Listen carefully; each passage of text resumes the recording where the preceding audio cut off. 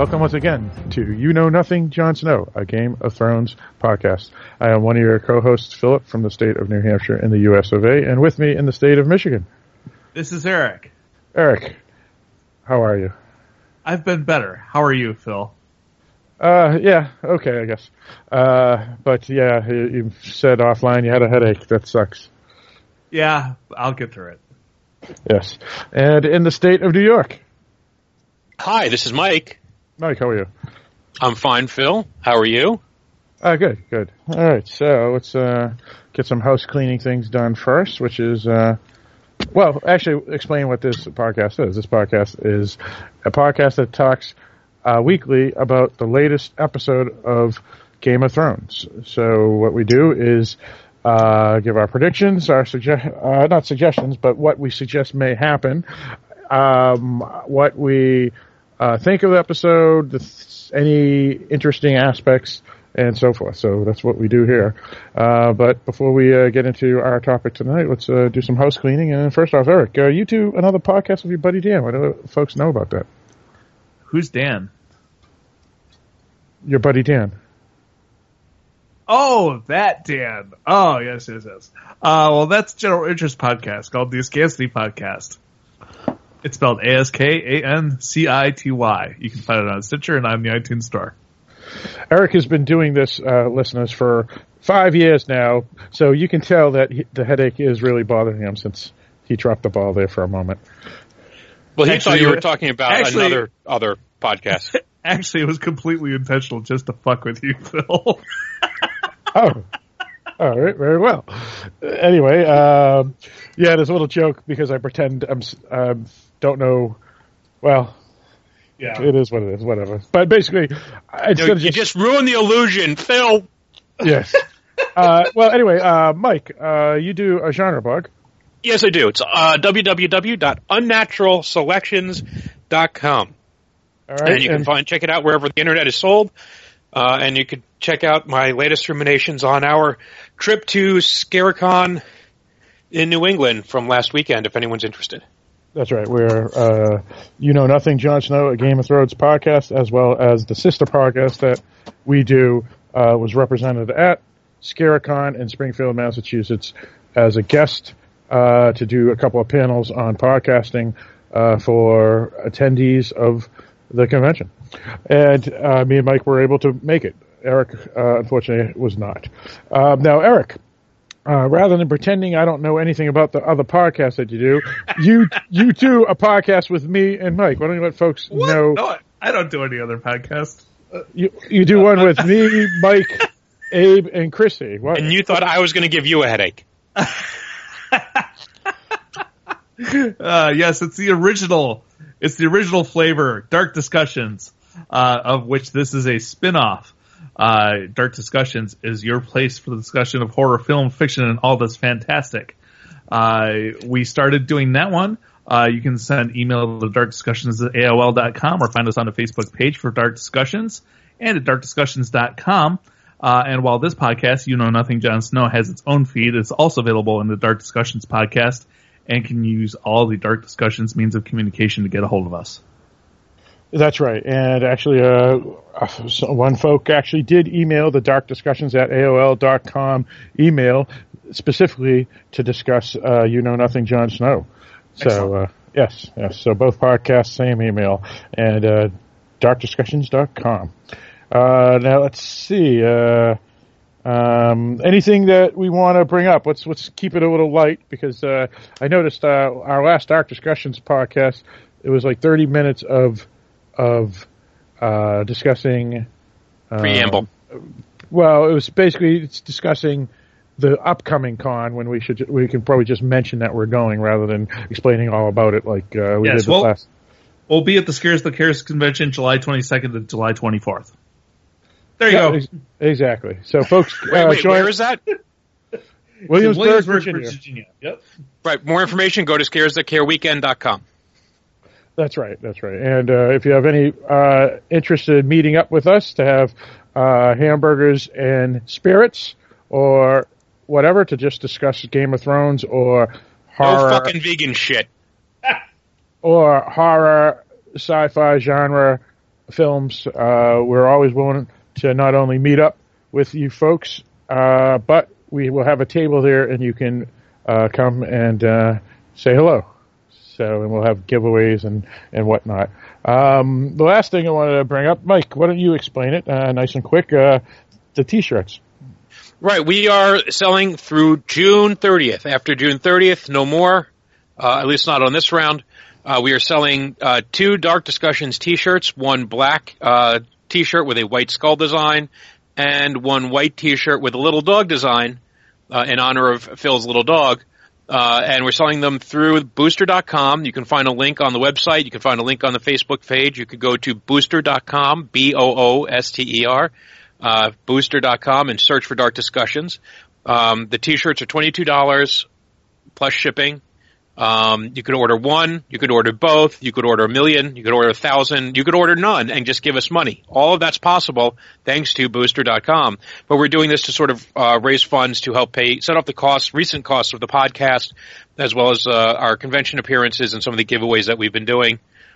So if you can do that, we've raised a decent amount, more than I ever expected, mostly thanks to Michelle Barkley, and I want to thank everybody who's contributed, everyone who's bought a T-shirt, including the most recent contributor, one Eric Webster. That's right. Although right. I'll be honest, I ordered 2 of these Skull T-shirts because I'm not wearing that little jog shirt. Okay. That's terrible. So anyway, so if you want to buy one, you have until June 30th to do so. They will go into manufacture starting on July 1st, and you can expect them to arrive mid-July. So thank you in advance if you're willing to do that. If you want to wait, you have until June 30th, and only until June 30th. Did I mention that it's not going to be available after June 30th? Yes. Now, for folks who forget any of that information and where to buy the T-shirts, we do have it on the front page of darkdiscussions.com, where you can go right there and you'll see it right on the front page, and it'll bring you to the link to how to buy the T-shirts, as well as it's the pinned post on You Know Nothing, Jon Snow's A Game of Thrones podcast Facebook group, which, as Eric said earlier, is under the same podcast, the sister podcast, Dark Discussions Podcast. Just search for Dark Discussions Podcast on Facebook, and you can join the Facebook group where there's numerous discussions on various genre films, as well as mostly recently Game of Thrones. Some of our listeners, specifically Sean Fox, has posted numerous things about Game of Thrones on the Facebook group page. All right, I think that's it. I don't think there's any further things before we get into discussion of the episode. Game of Thrones news in general. Anybody have any news about Game of Thrones they wanted to bring up? Yeah, there were a lot of interesting fan theories raised about Arya and the Waif, and they were all proven wrong this week. Yeah, but a whole bunch of favorite fan theories got crushed during this week's episode. Except, I must say, Mike predicted it 100%. He was right on, Mike. I was very impressed when I was watching it. About what would happen with the Waif, Arya, and Jakar, whatever his name is. Someone else, but part of it somebody else predicted, and I just stole that. But that was the one that you thought.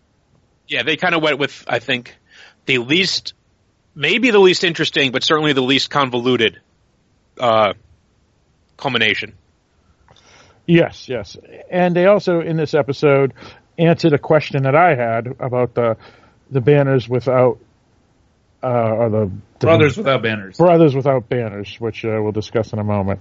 Any other news anybody wanted to bring up about Game of Thrones in general? Mike, you mentioned in passing, and it may not have even been on the You Know Nothing, Jon Snow, A Game of Thrones podcast episode, but maybe even on one of our Dark Discussions podcast episodes. But you heard something about how they're going to release the next season or 2 seasons of Game of Thrones? It's kind of weird. They've confirmed that the next season will only be 7 episodes. And then, I guess, near the end of that, they'll have decided officially how long the final season, the 8th season, will be. There's a lot of talk about the potential for a spinoff, although no one's really saying anything about that yet. I've got an idea that is just an idea, that they may have alluded to this episode, but we'll see. Oh, all right. And you'll bring that up as we discuss? When it comes up, yes. When we get to that relevant part. All right, I think Mike and I might be on the same page here about something. Are you thinking The Adventures of Podrick and Hot Pie? Oh, no.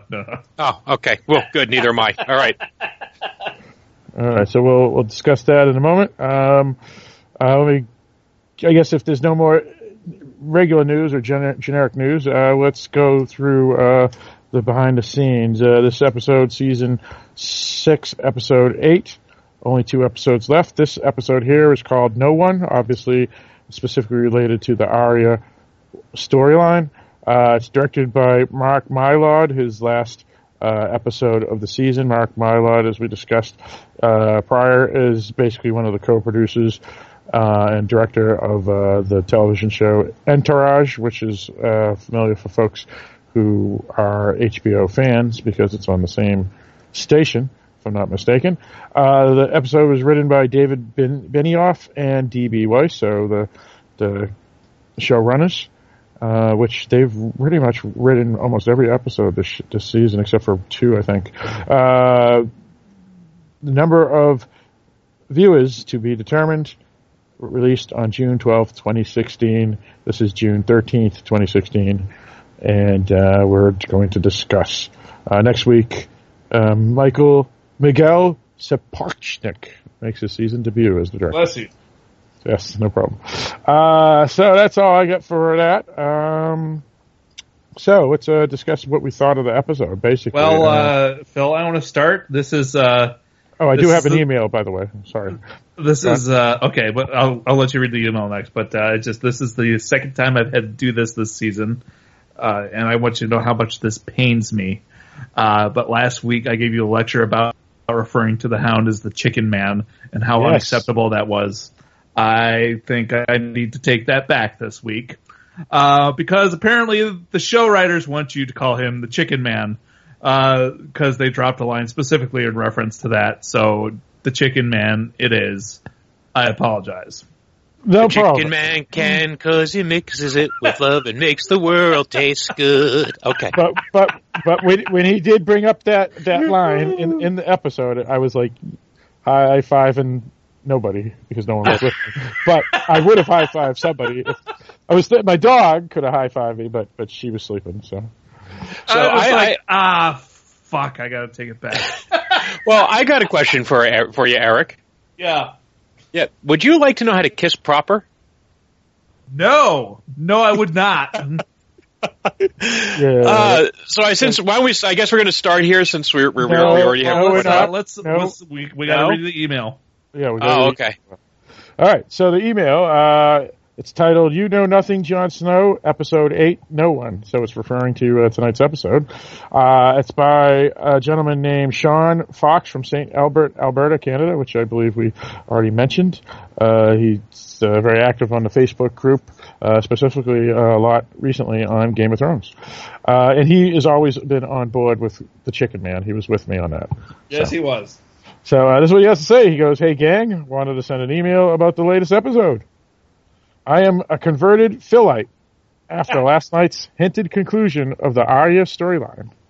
After all these seasons of her running around getting stabbed, blinded, and stalked by the Waifinator." That's awesome. I was thinking during the episode we're going to be discussing how much she looked like the fucking Terminator at one point. That's fucking sweet, Sean. All right, sorry, continue. I was thinking more the Waif 1000, but there we go. Okay. And I would like to say all these seasons of wax on, wax off. We should add that too. But he goes, "We come to the realization she is Arya Stark and she is going home. Seems like the whole Arya storyline was a waste if this is what it was for, but that is just my opinion. I did laugh through as the waif chased Arya through the streets of Bravos as a mix of a 70s police chase sequence and half expecting the waif to remove her face and reveal that she is truly a T-1000 or TX unit from Skynet. She did give a good stern look like Robert Patrick's T-1000 several times. The rest of the episode was just okay, but I really got the feeling it was just a holding pattern to await the long-awaited battle of the bastards on pay-per-view next show. I did think the Blackfish seemed to do quite an about-face, and instead of dying uselessly, he could have been of use to Team Sansa. The Marine story again seems like filler, and Daenerys' return seemed just blah. Cersei getting screwed was a nice touch, and holy crap, did the Mountain pull off a Mortal Kombat fatality on that one Sparrow minion or what? Good to see the Hound get to do some vengeance slaying and also get to meet the good members of the Brotherhood without banners. I still want the climatic showdown between the Clegane brothers before this ends, damn it. Overall, this was the weakest of the episodes this season, in my opinion, and I expect next week will make up for it spades. The only saving grace was no bland snakes again, which I am very, very happy to never, ever, ever, ever, ever see again. By the way, will your T-shirts and donations page be up permanently, or is it only a temporary fundraising? Until June 30th! I cannot make my donation until the end of this month. After all the hours of entertainment and fun you have provided, I would hate to miss out on being able to do a thank you donation. Keep up the great work as always. Sean from St. Alberta, Canada. Well, Sean, if you can't make the June 30th deadline, just let me know, and I'll contact me through Facebook, private message me, and what I can do is order you the T-shirt, make sure it gets sent to your address, and then you could just reimburse me later. That's right, and Mike accepts PayPal. Mike accepts everything. Mike's a whore. You beat me there.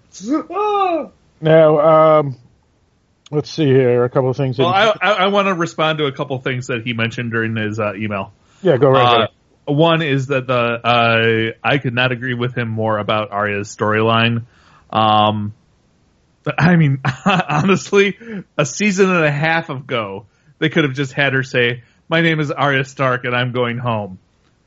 I don't understand. And I started to get really pissed off at the television series about this. But then I realized that it's not really their fault. It's George R.R. Martin's fault, because if he didn't have to write 1,500 fucking pages to get there, they wouldn't have to take a season and a half to get there. So yeah, it all starts with George, but I understand your frustration with that storyline. Absolutely. And I hear what you're saying about Daenerys in this episode as well, which was also unfortunate because this season is making Tyrion look like a chump, and that pisses me off because he's way better than that. All right, very well. I think it's not necessarily making him look like a chump. It's just a boring storyline because everybody can make faults. And in this show, almost every player of the game has made many mistakes. But I just don't like that whole Marine storyline. It's kind of boring myself. I don't disagree. For the Arya storyline, yeah, I think they could have done 2 episodes of her training to become an assassin and then say, "I'm out of here," instead of through 2 years of wax on, wax off. I agree. Now, I have a question for you, Eric. What is the waif supposed to mean? What does that term, waif, mean? I mean, that's what she's called, but that's her official character name on the IMDb page.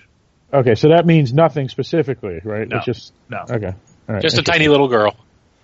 It's just a way. It's a way to identify her without calling her the girl. Gotcha. Instead of just having or a girl, or a girl that has no name. That's true. Yeah, and because the waif never is used on the television series itself, right? No, I have a feeling it came directly from the script. Yeah. Okay. Very well. But you're right. Yeah. They have to call her something because otherwise it's the girl with no name. Right, so where are we going to start? Are we going to start with the waif, or are we going to start with the Chicken Man? Let's start with the disappointing storylines in Marine and with Arya, and then we can just get to the good stuff. All right. See, I think what I would argue is with Arya, there was character development that happened that she let go, or seems to have let go of her list. I think. I don't think she has now. I think she's going back to kill Cersei's. That's how they're going to eliminate Cersei's from the show. Well, I think she may end up doing that, but I don't think that's her plan when she talks about going off to see what is west of Westeros. Oh, that's a fair point. Yeah, good point. Right. And I do believe that some of that happened when she was with Lady, what's her face? Crane. Lady Crane. And, so when she starts talking about the character of Cersei, and I think you sort of see her as she talks about Cersei as a person, but it also parallels what she's gone through as a Stark. I think maybe she has a bit of empathy. It also helps that most of the people on her list have died while she's been out of the game. And, it's kind of like somebody training for 40 years to finally come back and beat Muhammad Ali. And, Too late. Way too late. Well, Mike, let me ask you this. Do you think Arya's storyline and all the Cersei stuff is she is becoming what Cersei's would be if Cersei's had been a different generation, a younger generation? In other words, she's going to become an evil Cersei's, but have the more liberated generation view where she has no power.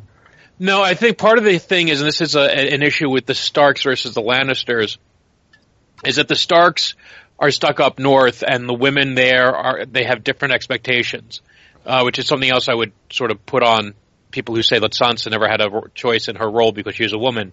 But you have characters like, which we don't really see in the series much, but Lyanna Stark, but who were able to kick ass. They talk about the Umbers who train their daughters to hunt. And all this other stuff that you could be a girl and still be an Arya Stark. You didn't all have to be a proper lady, where that was kind of the thing. We saw Mormont, who's up north, and she was a powerhouse too, the little girl. Yeah. So, and you compare that with Cersei, who wanted to be able to hunt and all the other fun shit that her brother got to do, and sword play, and no, she had to be a proper lady. So I think, and that's part of where her frustration came in. But I think she was, as the Hound would put it, I think she was always a cunt. Where I don't think that's the case with Arya. Arya just allowed herself to be consumed by vengeance. I think she's self-aware enough that she's picked that up. Where I don't think Cersei would ever. Yeah, she'd say, "Yes, fuck right, I want revenge," and not see how that's maybe not a character boost. That's not a benefit to your who you are, and that it's actually a weakness. Let me ask you this: do you think that George R.R. Martin, since it goes back to him, is trying to rewrite, or not rewrite, but redefine, no, not even redefine, but make an opinion on gender roles, meaning that a Sansa, when she was at the beginning of the season or series, is bad, while Arya and Cersei type is good? Or do you think he's unbiased and he's just thrown out a bunch of characters? I think you would have to wait until the series is completely over, and I would be really careful about making any comments and assuming whether they're deliberate or simply the writer's opinion sort of working themselves out through the story unintentionally.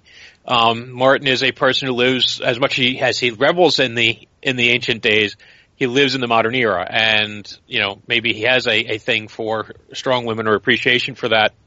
Yeah, I was thinking for let's say non-traditional roles. But I think if you look at the series and where it begins, and we go to how Arya is outshoots Bran, and can't stand having to do needlepoint with her sister. Even her sword needle is sort of a play on those gender expectations. You get that several soliloquies by Cersei talking about how her lot in life is limited because she's a woman. Well, let me ask you this, if I could interject. Yeah. Or is this just Martin being, the comic book geek where they like the power, or the Mortal Kombat geek where they like the powerful woman to kick ass, and it has nothing to do with really a question on gender roles or typical or more expected gender roles itself? Well, I think he's written strong women. I don't think he's written cartoonish women I mean, you can make an argument that like Gwendolyn Christie's Brienne is a little bit cartoonish because of who she is. But if we were filled with let's say what's her name, like Laura Croft types, then I think you might have more of an argument. But most of the women on the show are feminine and strong in female ways, for lack of a better term. They still have the female role. They're strong mothers and wives. They aren't, except for the hordes. Right. But they're not all running out there, with swords and killing people. You have two women like that, and that's Brienne and a little bit of Arya. Well, I guess you could also throw what's-her-face Ygritte in there with the bow and arrow. Yeah, but otherwise, you look at Caitlyn and Cersei, and by the way, you've had good women and bad women. Whether it's Cersei or what's her name, Lady Arryn of the Vale, who got to fly through the moon door. The sand snakes. Right. So I think, and the Red Woman, and you have complex characters. So I don't think I don't think he's being that narrow, but I do think you are seeing, as the series progresses, a change in the women's roles on the series. And maybe that might be conscious, it might be subconscious, but as you're seeing more and more of the men getting killed off, and you're seeing more women take over, including a 10-year-old girl on Bear Island, that I think that's might be deliberate, but we'll see whether he's intending to say that. No, and people were jumping the gun before. But I do think people who criticize him for saying how cruel the show has been to women, I think that's certainly a comment on where women were treated historically. Right. Yeah, I was just curious your opinion, and I want to ask you, Eric, your opinion too. Maybe, but I don't know if this was bashing the older gender roles or not, and I was just curious because nowadays you see all this where they try to do it, bash it, but then you have newer changes where, like, for example, he also does Sansa sewing for nationalism, and that was pretty cool. Or we see in Jurassic Park, even though Erica will get a kick out of it, is the woman running in heels away from a dinosaur. And they say that was a feminist power thing or whatever. So it's just interesting how the take. And I was just curious if any of you, what about you, Eric? Do you think that this is trying to portray what a woman can it's just be? A story. God bless you, Eric. God bless you. All right, so let's continue. So we're talking about this scene here. Eric, what's your opinion? Yeah. Are we talking about the chase? Yeah. Are we talking about Arya? Okay. Well, first of all, maybe I didn't understand correctly how things work at the House of Black and White. I thought that the reason that the waif needed to kill Arya is because Lady Crane didn't die, and they needed a life. Yeah, I was confused here too, Eric. Good point. But then the waif goes ahead and kills Lady Crane anyway, and then also tries to kill Arya, which is 2 lives. So maybe they still needed to kill Lady Crane, and he just wanted to punish Arya for disobedience. I don't know. I think he was.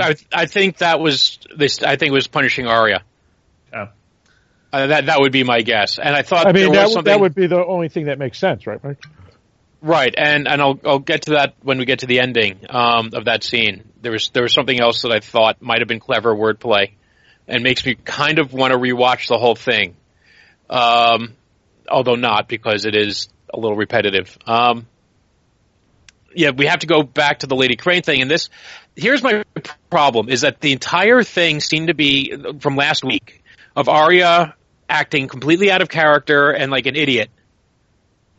Right. Just seemed to be there so that the waif could kill Lady Crane.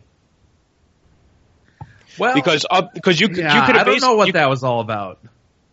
Yeah, so this is why I was kind of hoping, when I was hearing all these crazy fan theories about how Arya is the waif and the waif is Arya, and they're really whatever. The Bravosi Fight Club theory.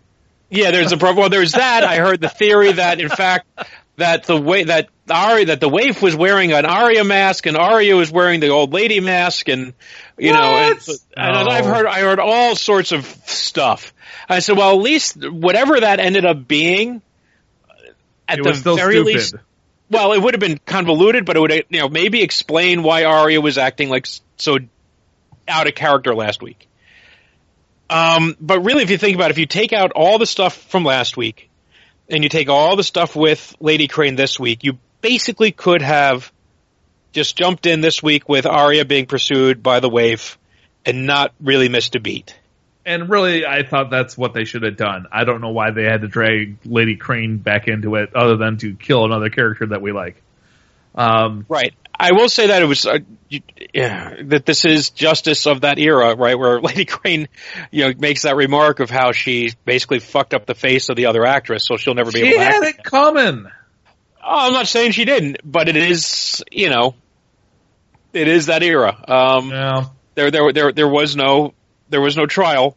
Well, and it's just, and in fact, we just took her word for it. That's what I was about to say. There's still no proof that the hot chick was guilty of anything. It was just Arya. Of course, Phil defends the hot chick. It's just Arya making an assumption. But there were also right. There were also people who were saying that the whole thing might have been a setup by the Faceless Man, by Jaqen Hagar.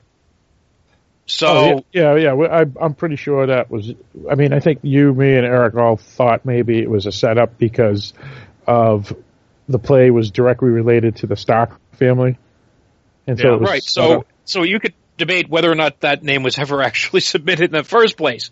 But I think if we, as the viewers, are aware of everything, had some doubts as to who put the name in there, Arya's 30-second Scooby-Doo work, I think is an awful lot to go out on limb and just assume that she's the one who wanted to have her murdered.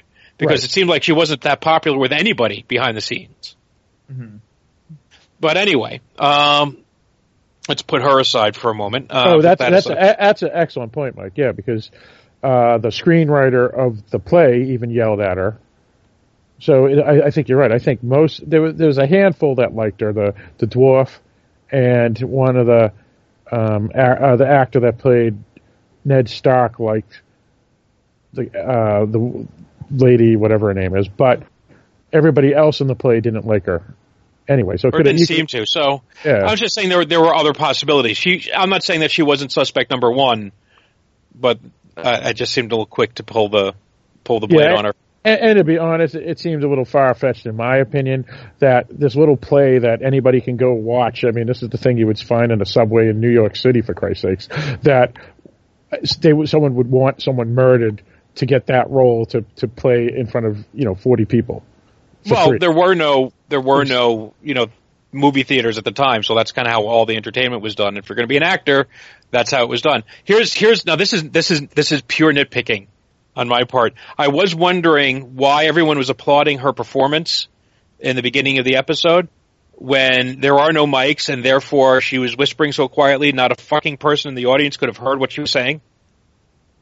Yeah, that's a fair point. There is a reason why all actors used to act like William Shatner is because they all had to play to the back row. Yeah, that's true. Right. Yep. But again, you're right. That is just nitpicking. Yes, that is just nitpicking.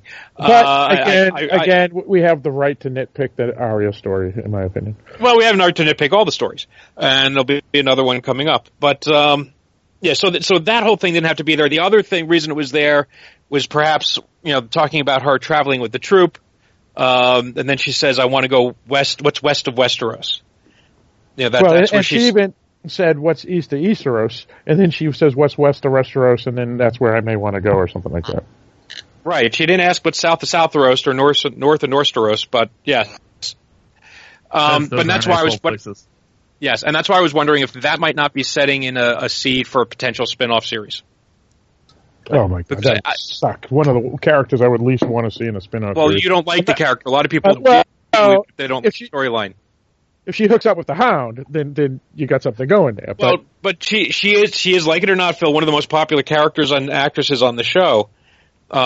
even if people have gotten frustrated with the storyline. Well, and also to be fair, I don't think it's the character you dislike; it's the storyline. Yeah, that's a fair point. Yeah, because I loved her when she was with the Hound, but here, it's been. And I don't know, does anyone see her fitting in well in the power structure? However, this thing ends up. I don't see her. I liked her in with Charles Dance. I liked her with Jacques Hagar back when they were season in 2 Westeros. and season 3. Yeah, but this part, I see your point, Mike. But I think that's my point is that her only point of the whole series is to go and kill Cersei and knock out the Lannisters from the game.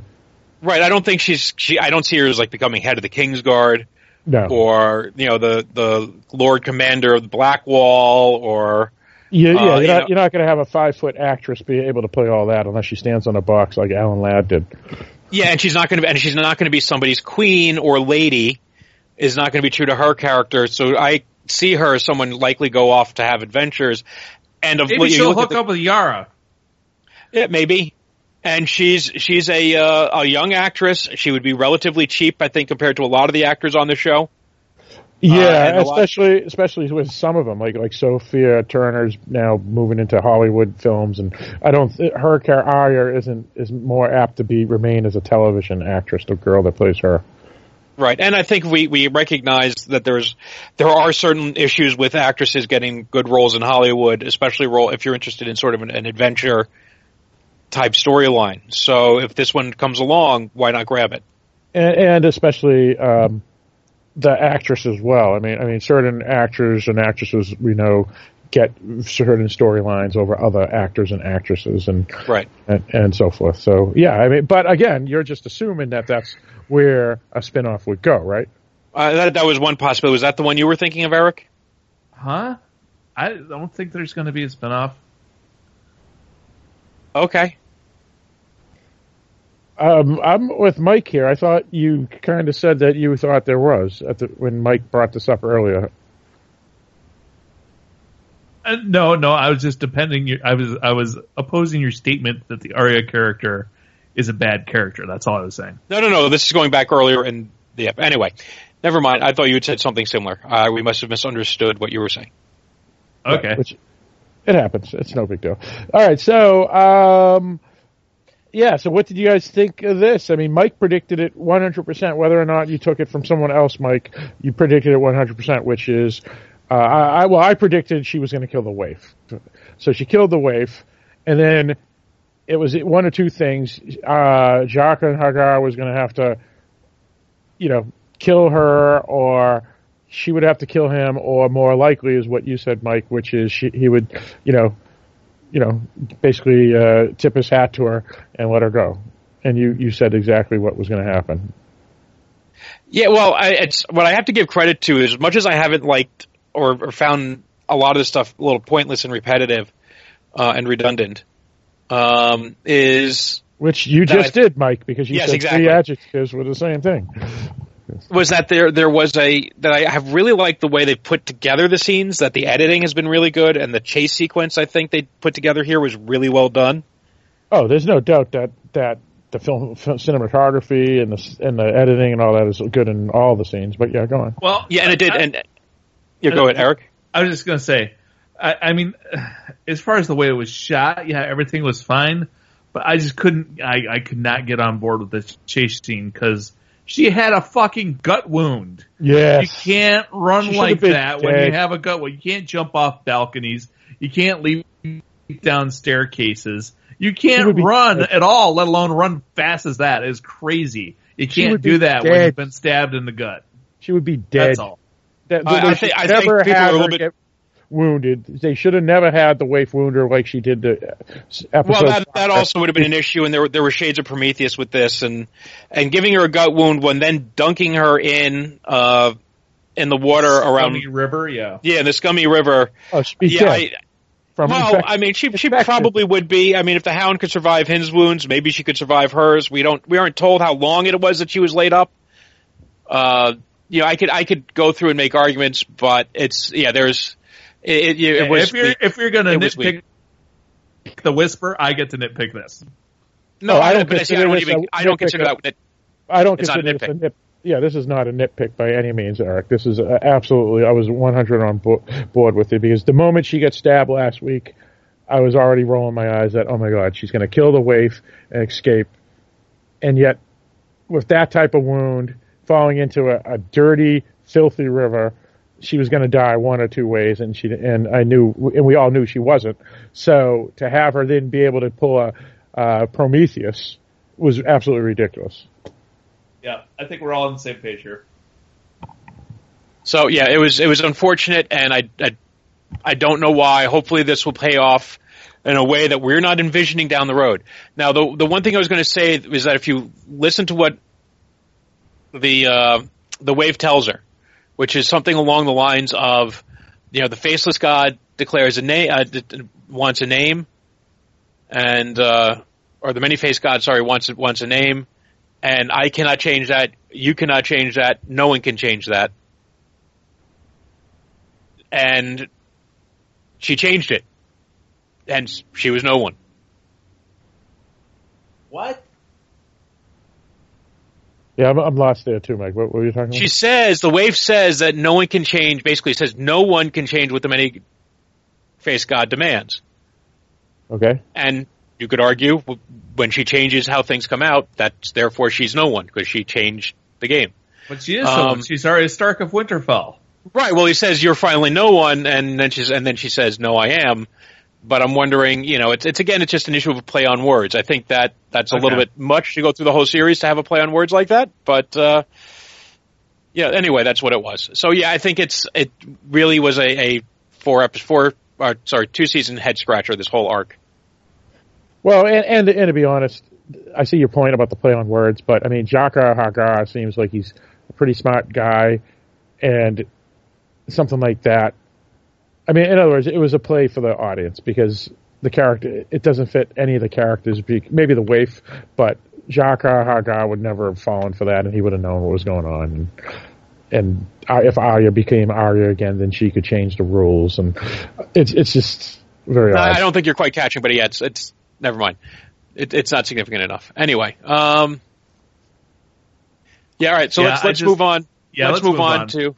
No, Mike summed it up. You summed it up, Mike, which is, it's unfortunate two-season arc. So, yeah, let's move on. Marine. Yeah, another unfortunate season arc. And they could have cut this episode 5 minutes because it was an hour, which is good. I like the longer episodes. But it could have actually been a 55-minute episode, because there was no reason to have 5 minutes of jokes. Bad jokes. Yeah, what the fuck was that about? It was more just to get Tyrion back on screen, I think. That's all I can think of. Well, I think there might have been a... Go ahead. Oh, Eric was saying something. Go ahead, Eric. I was just going to say there's no reason to put him back on screen if you're just going to make him look stupid. Well, I could see them putting him back on screen to see that he screwed up, and those, with the political stuff, and now they're getting attacked. But, yeah, 5 minutes of him acting stupid with jokes that aren't funny, that doesn't push the story at all, was kind of stupid. Yes, it was. Well, I do think whether it's necessary or not is a whole other debate. But I think they were trying to make a comment, or maybe it's just me, is that in the case of the jokes, nobody was getting anybody's jokes. That is, that they weren't seeing anything from anybody's perspective, and they were very limited in what they were saying. So you had what's her name, Missandei, telling a joke that would be funny if you were a translator who's been doing a lot of translating for people. And Tyrion's telling a joke that only is funny if you know the families of Westeros. So what they could have done was just simply said we're all looking at things different perspective. Yeah, but that's just putting text instead of subtext. I like that. I might use that sometime. That's not subtext. That's just text. Sometimes text is better than subtext. Sometimes it is, and I liked this scene better than the last one that they did, because which doesn't tell you much. Well, it tells me something. It tells me I like this scene better than I liked the last one that they did. I did like. Sorry, go ahead. Because he does get them to loosen up a little bit. He does get him to question, well, why is it that you don't drink? Because you're following, those are the rules written by the masters, and you're just following the masters' rules. And anything that lets these two let their hair down a little bit, I don't have a problem with. But it doesn't advance the story, which is fine. Well, it's character development. I guess, yeah. But it was like, it just felt in the middle of the episode like, what the hell is this? Now, I'm kind of with Phil on this one. Although I will say I did like the goodbye between Tyrion and Varys. Because they actually kind of admit that they like each other at this point. Yeah, let's talk about that for a second before we get back to the war that happens. Now, Eric, you read the books. I've cheated, and Mike probably has too, and read things in the future through what the books have done. Do you think this is the Varys going to do what he does in the books? That I've told you many times I don't remember the books. I don't remember what he does in the books. Mike, you probably remember based off of cheating. Not at all. Okay, then what? All right, then what's your opinion, guys? What do you think he's done or he's going to do? I won't say because he's going to reconnect his connections in Westeros. Okay. No, some type. I think he has to get. She wants ships. He's going to get ships. The question is, who is he going to go to? Is he going to go to Dorne? Is he going to go to, where is it, Pentos or wherever it is that Yara and Theon are holed up? I think ships is where he's going. And he has to, like you said, yes, he has to make connections somewhere in Westeros. So he says he needs some support there, but I think the first things first, he's got to figure out a way to get some ships. Okay. All right. So he's just going to get ships then. Interesting. All right. It was a wonderful scene, as Eric stated. It just came out of nowhere. But because, it wasn't like they didn't set it up in prior episodes that this was going to happen. However, based off of my cheating and seeing what he does in the books, it makes sense. Okay. Maybe he's going to get chicken. Oh, I know what he's going to do. He's going to find the one and true king, Stannis Baratheon, and bring him back because we missed him in this episode. I predicted he would come back this episode. Well, you were completely wrong, just as you will be every time you predict he's coming back. Yeah. So up in the bad joke telling room, they get a little drunk, and then Daenerys shows back up. Not quite. Well, there's a war in between, but that's pretty much what happens. Yeah, the slavers come back and assault the city, and then Daenerys comes back. Are we left to assume that Drogon flies off, destroys the ships?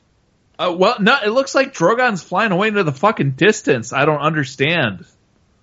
He's going. Well, he's heading towards the horizon when we see him. So Daenerys is going to stop the ships all on her own? I don't know. No. There's 2 dragons still in the dungeons.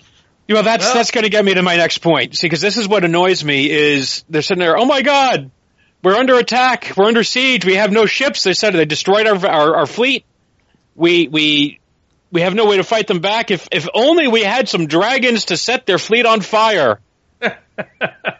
And it's like, did you forget that you had this wonderful scene in the second episode of him making nicey nice with the other dragons? I'll explain this. Eric summed it up perfectly. They're making Tyrion look like an idiot, and Daenerys is now going to be the intelligent one and go, I'll get the dragons and kill everybody. Well, that's not making Tyrion look like an idiot. It's making the writers look like idiots. Which makes Tyrion look like an idiot. No, it's just writing because Tyrion got the dragons free in the first place. I mean, unless Tyrion goes. Well, now let's back up a second to that phrase you just used. Tyrion let the dragons free in the first place. So my question is this: are they free? Did he free them? Are they still there? Did he leave the door open? I don't know. Right, so they might not. Don't you think they should anymore. have mentioned that?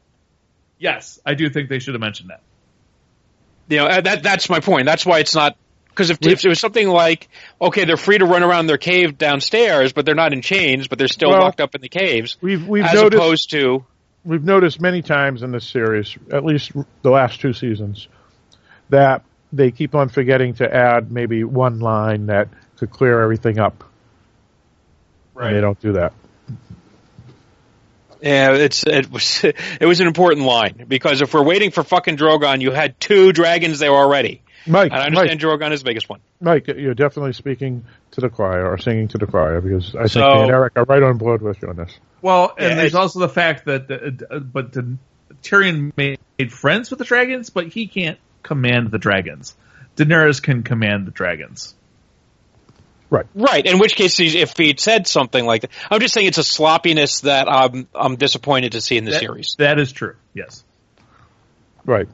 Yeah. Well, the whole Marine, and even part of Daenerys' story, not all of it, but part of it, has been pretty lame this year, because we all knew, they set it up so obviously that the slavers were coming back because of their argument with Tyrion's argument with Missandei and Grey Tooth, or whatever his name is, and Grey Worm, whatever, and sure enough, they're here. And then guess what? At the last moment, right when they're about to get taken out, Daenerys shows up again, and we know she's going to go get the dragons and save the day. Yeah, I was just really confused as to where the fuck Drogon was going. I just want to point out that if it was Sansa who showed up at the last minute to save the day, and she went to get the dragons, that Phil would be loving this. Well, of course. No, because it's not in Westeros. It has to stay in Westeros. I can't stand Essos. It's a terrible place. But I will say this. Sean Fox, our listener who sent that email, said the episode sucked. And I won't go that far. But it is on the weaker end. I will say it was a letdown after last week. Yeah. Oh, yeah. Yeah, absolutely. So. Yeah, I think the first episode of the season was still probably the weakest one, or maybe the third one. It wasn't as good as last week. But I think these are both, well, actually the wave thing was a significant chunk at the end. So I guess I can't say that, but this was a relatively small part. It's generally, the whole episode, you could argue, is just generally move the story along, similar to, like you said, Mike, about episode 1. But this one actually does move things along. Episode 1 moved things a little bit along. This moved things along in substantial ways. You do get, because you do finally get, Daenerys back where she belongs. You do finally get a resolution to the Blackfish storyline.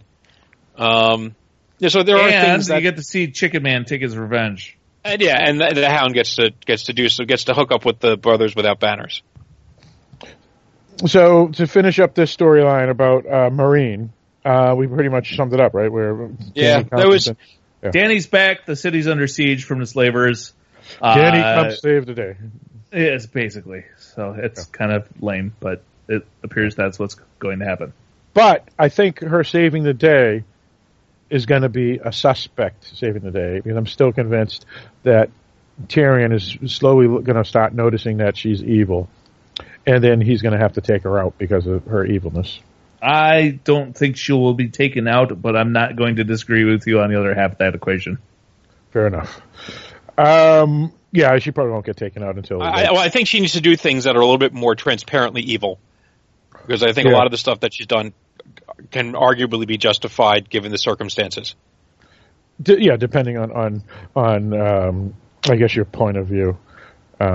If you're not a humanist, then I could see people agreeing. Again, we're talking about an actress disfiguring another actress. I mean, because one person said she wants to kill her. We're talking about a world where Ned Stark is considered the best and most noble and just of all the lords, and yet he's executing. And yet he's executing people because they got their pants shit and run away from White Walkers.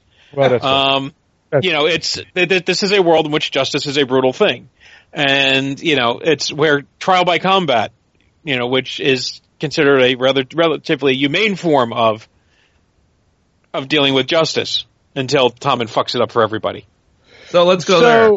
So basically, Mike is saying that Daenerys could turn evil. It's just that they have to show it more evil to before we can. I think they have to do more work. Yeah, they have to show her kind of saying, "Fuck it, I'm tired of trying to play by the rules." Right. And yeah, by the way, right now she's just powerful. She has to do some shit to become evil. And this, by the way, might be the whole thing with Tyrion, is that Tyrion has tried to play nice. He has tried to do things. He did have a treaty worked up, and it wasn't a bad idea. It just blew up in his face because the people he was dealing with were not people he's familiar with and certainly weren't that trustworthy. And maybe this is Daenerys, where Daenerys says, fuck it, kill them all. Well, that's what we're going to find out. So we'll see probably sometime in the next 3 years. That's right, exactly, because it's not going to be next week based off of the previews. So where do we want to go next? Let's go to King's Landing. Let's do it. King's Landing, Cersei gets summoned to go see the head sparrow, and she's just like, no, I don't want to go. Well, he can come here and see me at the Red Keep. And Lancel and all his little sparrow buddies are like, no, His Holiness must see you. Come with us now, or there will be violence. And that's where we see the famous line from the trailer where she says, I choose violence. Yep. And the mountain steps forward. And one of the brave little sparrow punks takes out, what do you call that weapon he's using? It's like a mace, only it's got spiky things on it. Yes, it's a mace with spiky things. A mace with spiky things. Fair enough. Okay. Takes that thing and he... Morningstar, I think. Mornings? Oh, well, okay. Fair enough. I picture if it's on different. A chain, it's a flail, and if it's not, yeah, I just picture more points on a Morningstar, but that's just my own personal. Yeah, you go club, you go from club to mace to Morningstar, and then Morningstar to flail. Okay. As it gets more and more creepy. At least that's always been my understanding of it. So this we believe you, Mike. So Eric, continue. So this dude takes his Morningstar and plants it in the mountain's chest with absolutely zero effect. And the mountain picks him up by the neck, throws him down, and, literally rips his head off. And the rest of the sparrows run away. I was disappointed, honestly, because I was hoping they all. Well, here's the thing. I wanted them all dead, and here's the thing, Phil. You got set up, as did we all, by the trailer for season 6, because they made that line delivery by Cersei look like it was going to be the beginning of the fight between the crown and the church, which clearly is not going to happen at this point. Right. So that's you were set up to think that, and that's why you were disappointed. But I was hoping that at least Cersei would have had the mount and kill them all except for one of them, and then have that one say, we're sparing your life because we want you to go tell the sparrow to fuck off or something like that, and they didn't do that. You're choosing wish fulfillment instead of storytelling. Right. Yeah. So I was going to say, in any other circumstance, Phil, I think you'd think it was pretty awesome that he ripped somebody's head off. That's true. So especially a sparrow. Yeah. So basically, and then what happens is that there's a royal announcement. And first, Cersei gets her panties in a bunch because she wasn't informed that there was going to be a royal announcement. And who was that? Kevin Lannister she was talking to? Yeah. Okay. He's a piece of garbage. Yeah. I thought you liked him. I never liked Kevin Lannister because he's a wimp. Basically, so she's like, "Why wasn't I told there's going to be an announcement?" And he's like, "There's going to be an announcement right now, right here." I thought that was kind of funny, actually. That was. And then she goes to sit with Tommen, and he's like, no, you go over there. And so, at this point, I know that the Lannisters all into incest and everything, but I didn't see it coming that Tommen was going to fuck Cersei up the ass right in front of everybody. I would like to correct. I would like to correct Eric at one point. It's only Jaime and Cersei's that are into incest in Lancelin. Charles Dance's character was never ever a supporter of the incest because he didn't even know he didn't believe it until he finally told him. That's 3 versus 1. I think my statement's still safe. So what happens here is that Tom and his clearly what happened is the Sparrows ran back to the High Sparrow and said, "Holy shit, this guy just ripped one of our heads off." And the High Sparrow's like, "Oh, well, that will never do. She'll choose him as her champion." And so Tommen gets up in front of everybody and announces that from here forward, the practice of trial by combat is outlawed and no longer an option, and that Cersei and Lancel's trial will be just decided by the High Septon. Not Lancel. They were, the what's the rose? The guy with the rose. What's his name? Did I say Lancel? Yeah. What? Whoa, shit. What Laurel. is his name? Laurel. No. God, Marjorie's brother. Marjorie's brother, whose name is the Knight of Roses. the Knight of Roses, whose name is the Knight of Flowers. Not the Knight of Flowers. Whatever. We suck so bad. What the hell is this? All right, I don't know. Anyway, so she's not. Lancel is the Lannister. All right, Mike. I know it begins with an L. So Mike, look it up while I finish this. I do have it written down. So, all right, let Eric continue, please. So basically, the big point of this scene is that trial by combat is outlawed. Loras. And Loras. Yes, Loras. Thank you. Remember, Loras rhymes with Florist. That's all I remember. So, yeah, I gotta say, I like how the actor that plays Tommen did this scene, but because he's sitting on the throne and he's acting all kingly, but at the same time, he's totally fidgeting with his hands, like on the arms of the throne, and you can just tell that he's wildly uncomfortable, while at the same time trying to protect his kingly presence. And I thought he did that pretty well. And then at the very end of the scene, we get this little aside conversation between Cersei and Qyburn, where Qyburn's like, "Oh yeah, by the way, my little birds have been investigating that rumor you told me about." And she's like, "Well, is it just a rumor?" He's like, "Nope, not just a rumor." And that's all we get on that. But I have a feeling we all know what it is because of Bran's flashbacks. Yeah. Or actually, not flashbacks, but futurisms. Visions. I don't know about that because what do you? I think that Cersei's going to take up where the Mad King left off and fucking torch everybody with wildfire. Oh yeah, yeah. So that's what that. Yeah. No, I wasn't sure where you're going. Yeah, I was thinking that. Yeah, that's going to be all about the wildfire. Because you remember, Bran saw wildfire in his vision when we know the Mad King never did it because Jaime killed him before it happened. Right. So I think all of us are looking for you did cut out there for a little bit, but I think everybody got the gist. Yeah. So we are all looking forward to Cersei trying to basically destroy King's Landing with wildfire. And wait a minute, what happened to the last person who tried to destroy the King's Landing with wildfire? Oh, he was stabbed through the back by Jaime. There's a difference, Mike. There's a difference. Cersei's ain't insane. She's a psychopath, but she ain't insane. No. She's completely insane, Phil. So the point is, the Mad King was an idiot and told everybody he was going to burn everybody to the hell. Cersei ain't going to tell a soul, so it's only going to be Qyburn and her that know. So she's going to be able to do it and be. That successful. Just means she's smart and insane. That's what. Right. A psychopath insane, which is technically insane. So, well, he wasn't just insane; he was mad. Right, and he was like, burn them all, hold the door. Anyway, it's yeah. So I mean, he went gibbering fucking nuts as opposed to just psychopathic insane, as Phil was saying. So yeah, there is a difference. Yes. Right. So she's going to be successful, I think.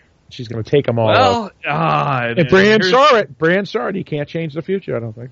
Well, he saw something. We don't know what he saw though. So I mean. Well, they're certainly setting it up to go there, and I'd like to see that, but I have been fooled enough times with this goddamn series that I'm not going to put any money on it.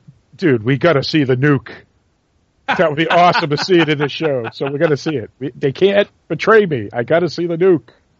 Well, one can make the argument that the show tries not to repeat itself. So, for instance, we see Tyrion put on trial goes trial by combat, gets Bronn as a defender, Bronn wins. Later, he put on trial by combat, gets the Red Viper, and the Red Viper gets his head crushed.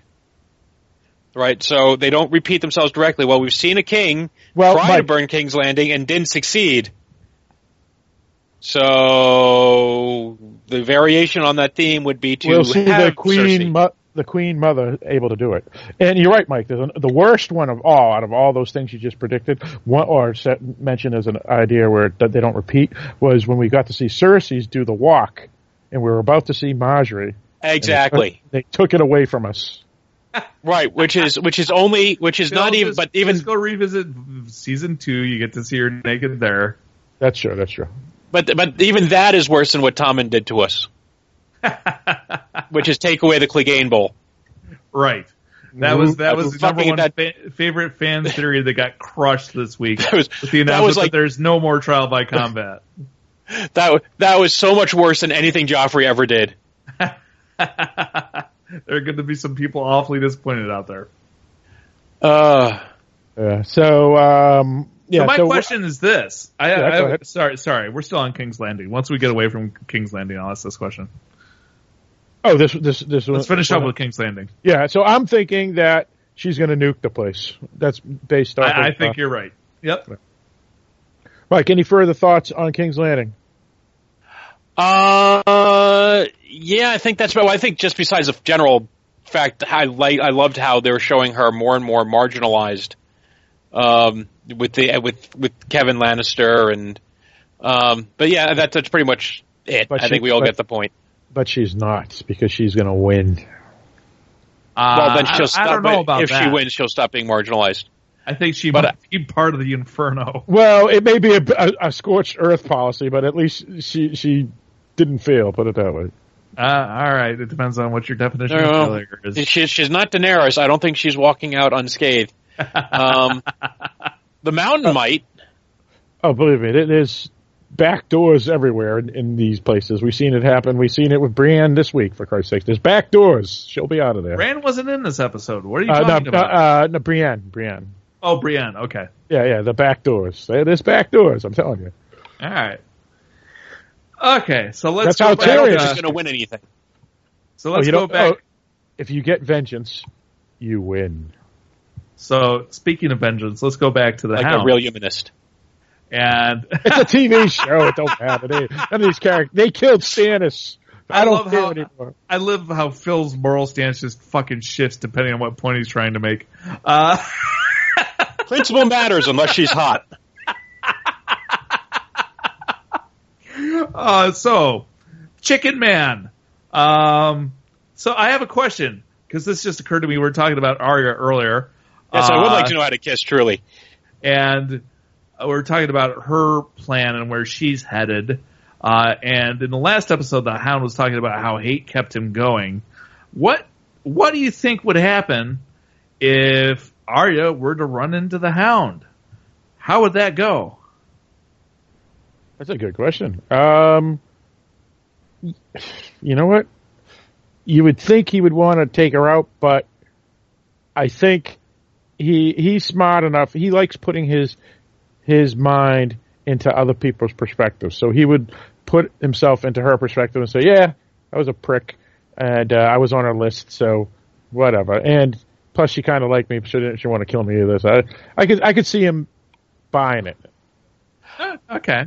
I think he'd say something along the lines of, "So I hear you're overage now." No, he's never shown any perversions. I know. Well, no, because she's above age. That's well, yeah, but he doesn't seem like he's into. He doesn't seem like he's into the girls. Maybe he likes Sir Loras. There you go. No, he doesn't. Hound and Loras will end up on the throne at the end. No, he's not a homosexual either. I think he's asexual. He just doesn't. Probably do it. Yeah. I mean, who knows? He has other things that are bother him that sexuality has fallen behind. Well, he's still a man's man, that's for sure. But though he does have a fascination with cunts. But yeah, that's just the English thing. Yeah, I know. So pretty much we get to follow up with him after last week. So anyway, actually, to be honest, Phil, But to be honest, Phil, what I suspect is that both of them have moved to a different place, and and Arya's admitted to herself and to the Wave, she admitted that she'd basically forgiven him, right, and taken him off her list. Okay. So I think she would be relieved to see he's alive, and I suspect he would be happy to see her. Yeah. Although I think he would not admit it. Right. I think he would chastise her. Right. I think he would insult her because he's the Hound. And then he would share his chicken with her. Yes. That's right. I would agree.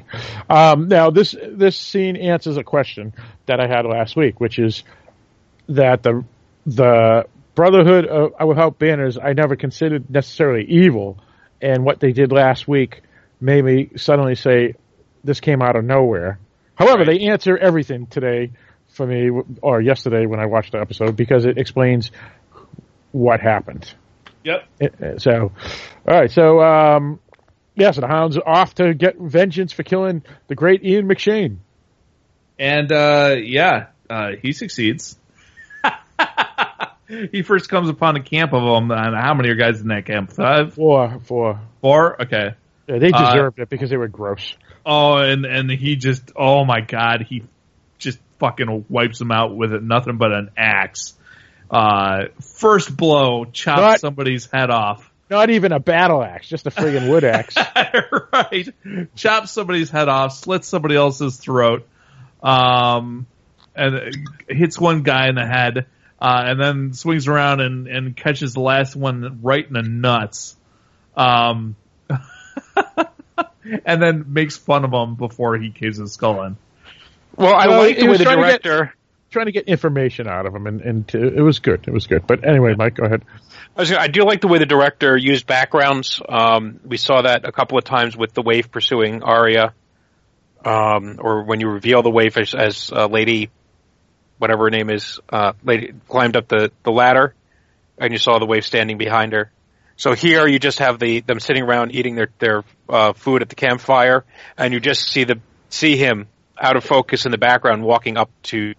Oh yeah. Like a horror film. You know what it reminded me of? Yeah, Mike? absolutely.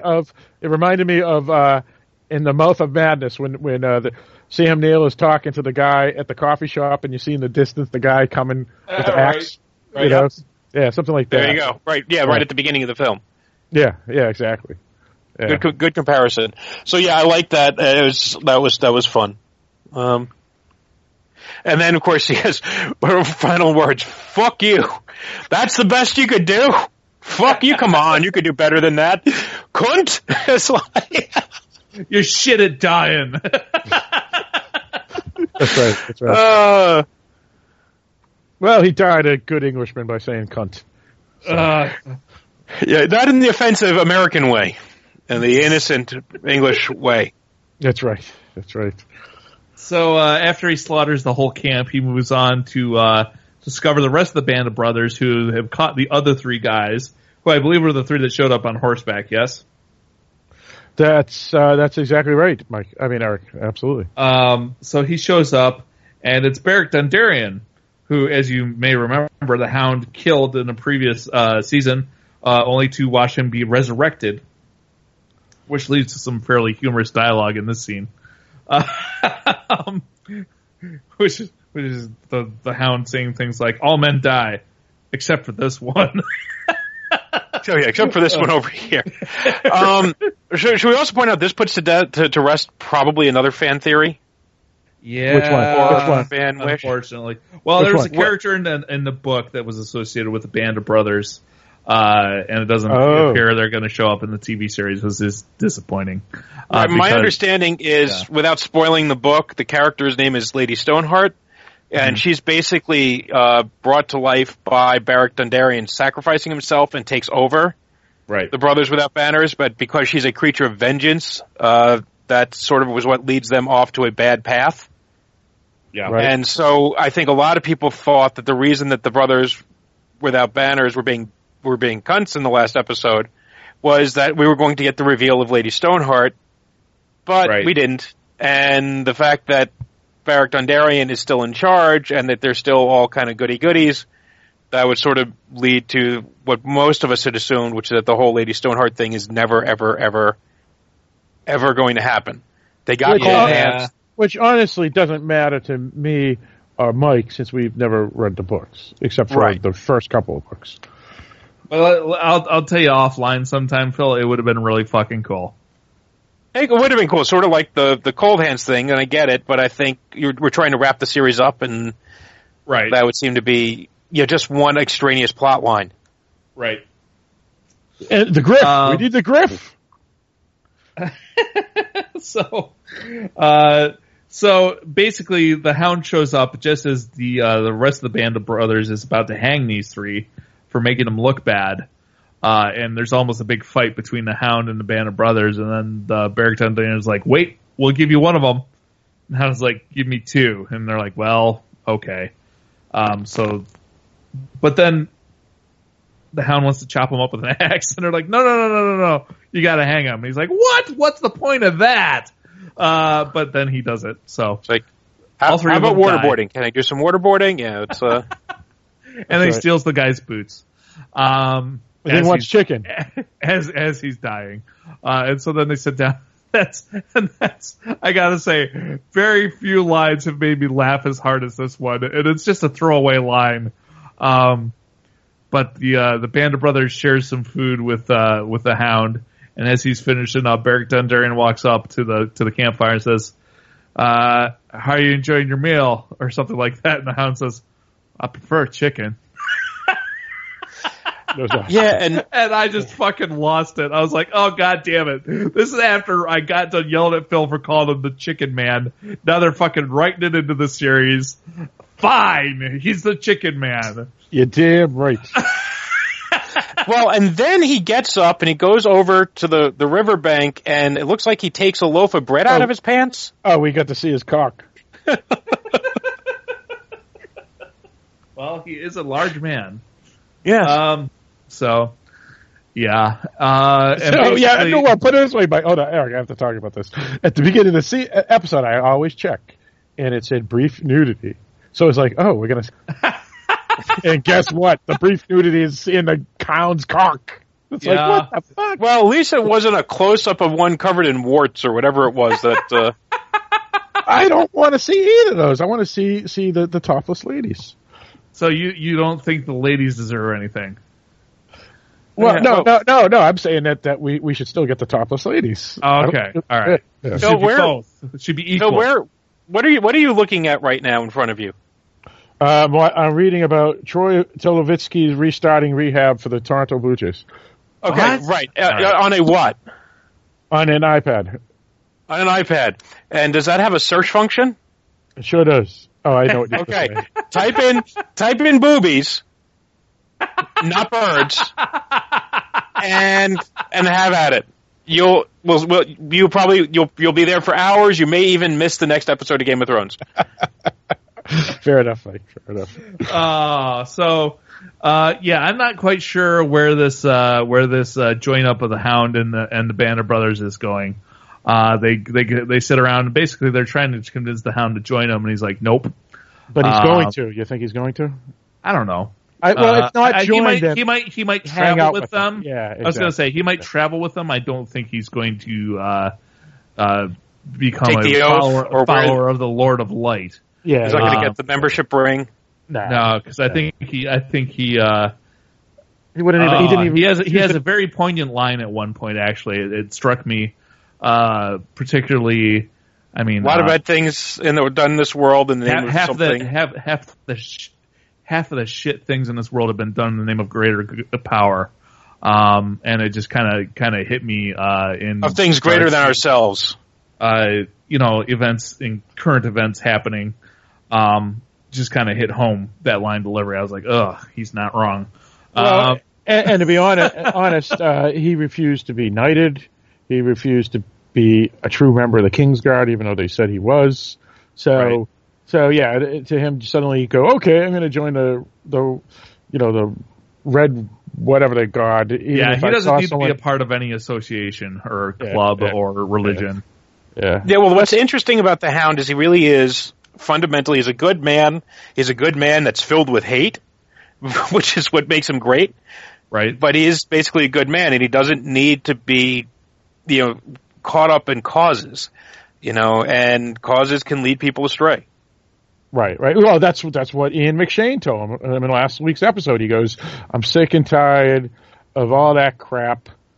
I'm and the evil and all that. I'm just doing this, building a friggin' house and garden, and that's that." And right. But the difference is with the Hound and Ian McShane is that Ian McShane didn't have the hate anymore. The Hound has the hate, so he's going to continue, and he's going to just take out people who piss him off. Yep. So I'm curious as to where those travels are going to lead. I don't know what direction they're headed or who they're going to run into. I think he's going to the Sansa. He's going to join Team Sansa. I think they're going to the House of Black and White. I don't know. I don't know where they're going. So, but I think it makes a huge difference. Because they're in the Riverlands right now, right? So if they go north, they're headed towards Sansa. If they go south, they're headed to King's Landing. The Hound hasn't had much luck in either direction. Well, let me ask you this, Eric, because you asked an excellent question at the beginning of this discussion on the Hound story for tonight's episode. But if he does go to Team Sansa, because he is buddies with Sansa, what would happen between him and Brienne? Oh, yeah, that'd be an interesting meeting as well. I think the Hound has a lot of respect for Brienne for being able to take him down. Because you heard him when he was talking with Ian McShane in the last episode. Like, it must have been a hell of a guy who took you down. He said, "How many men took you down?" One. He must have been quite a guy. She was a woman, and he doesn't say it with any vile bitterness or bile is the word I was looking for there. He doesn't say it with bile or bitterness. He's just stating a fact. It was a woman that took me down. And I don't think, I think the only reason those two, if they had just met without Arya in the equation, probably would have got along okay. I think the only reason they ended up fighting is because Brienne wanted Arya to go with her, and the Hound felt like her protector at that point. Because Brienne is stubborn and has no couth. Right. Well, and I think the Hound. Oh, come on, Mike. She may be big, but she's still a girl. Two things: the Hound wouldn't have vengeance towards her or Arya because his anger and vengeance and hate are for true people who fucked him over big time. Like the Mountain. Right, exactly. Brienne, he just had to fight her. And to be honest, he would have kicked her ass if she didn't have a Valyrian steel. But the point I'm trying to make is that I think there would be no issues if and when he joins Team Sansa and sees Brienne. Well, I don't know. See, I honestly don't know where this is headed with the Hound, so we'll see. Fair enough. Any further things on the Hounds? Anybody? No, I think we can head on to River Run. All right, let's do it. Is this the last major story arc we have for the season? I believe so. Yeah, I think it's the only one. Yeah. And there was no Sansa or Jon this week. Nope, that's all going to be next week. Hell yeah. So I actually really like the River Run stuff this episode, particularly the dialogue scenes with Jaime. There's a good one with him and Brienne, and there's another good one with him and Edmund.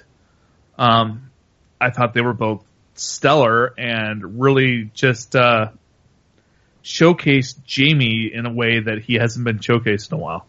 I would agree with that statement 100%.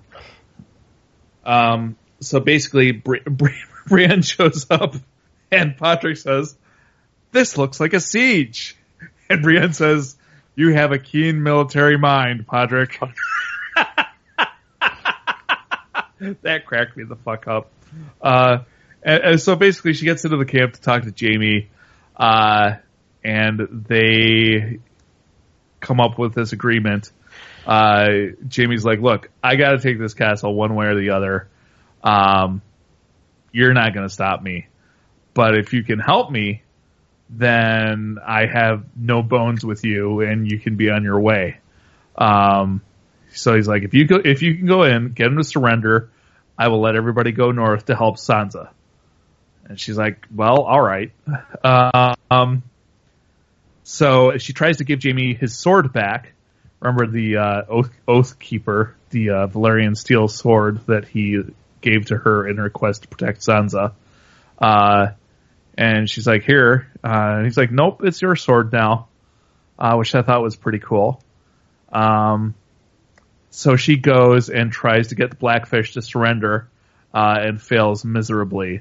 And at first he's just being an obstinate dick about it and won't even listen to what she's saying. Then eventually stops and actually listens to what she's saying, and then more calmly explains to her, look, sorry, I gotta stay here and do this. So he basically shows Brienne the way out the back, while Edmund comes to the gate. And, there's a scene between Jaime and Edmund before this, which is just fucking fantastic. But you're forgetting about the most important scene. What's that, Mike? Jaime and Podrick. Not Jaime, but Bronn and Podrick. Oh, Bronn and... God, I fucking love Bronn. If anybody deserves a spinoff, it's Bronn. And maybe Arya and the Hound can follow him around. I don't know. I love Bronn. I smile whenever he's on the screen. Well, Eric, do you see how your feet are about a meter apart there? Whack! Assume everybody wants to hit you. Everyone's going to assume everyone wants to smack you. Because they do. You're a fucking squire. Well, that's why Bronn is great. Because Bronn is great for one thing and one thing only. You don't fight fair. You fight to win. Because you're dead otherwise. So you always fight to win, especially in this type of world. You fight to win even if it isn't. In other words, you don't be Ned Stark. You have to fight to win. You don't follow the laws and all that crap because you're just going to get killed. Right. Bronn rules. Bronn does rule. You think they're fucking? I'd fuck her. Wouldn't you fuck her? You're the one with the magic cock. That's awesome. I already saw online. Bronn had a good point there. He had a good point. It was an observation, and it was legitimate. Yeah. I already saw online. They already spliced together footage from the last Star Wars movie where Oscar Isaacs and Finn get together, like when he thought he was dead, and they get back together and splice that in with the footage of Bronn and Podrick. And he's like, "Do you think they're fucking? I'd fuck them." Why does everything have to go back to Star Wars? For Christ's sakes. Because it's awesome. Oh, Jesus.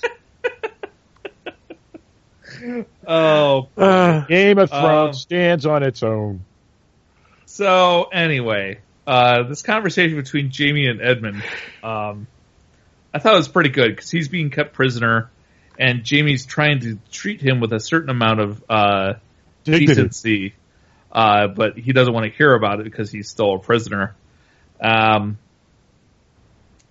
So he gives him this speech, and he's basically like, look, I love Cersei, and you can laugh at that if you want to, but it's the truth, and it's all I care about. She's the only one I care about, and all I care about is getting back to her.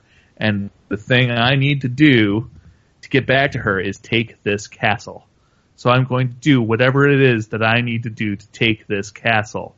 And if that means taking your baby and putting it in a catapult and throwing it over the wall at them, then that's what I'm going to do. Because none of the rest of you matter a bit. Cersei's the only one that matters. So, what's it going to be? Well, and I would have to say, even though you could argue most certainly that it is evil in a sense, because, I mean, all humanity is humanity.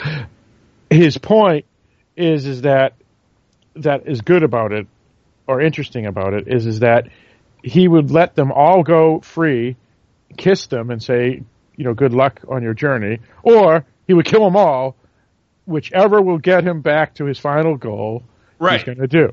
So it's not like he hates these people.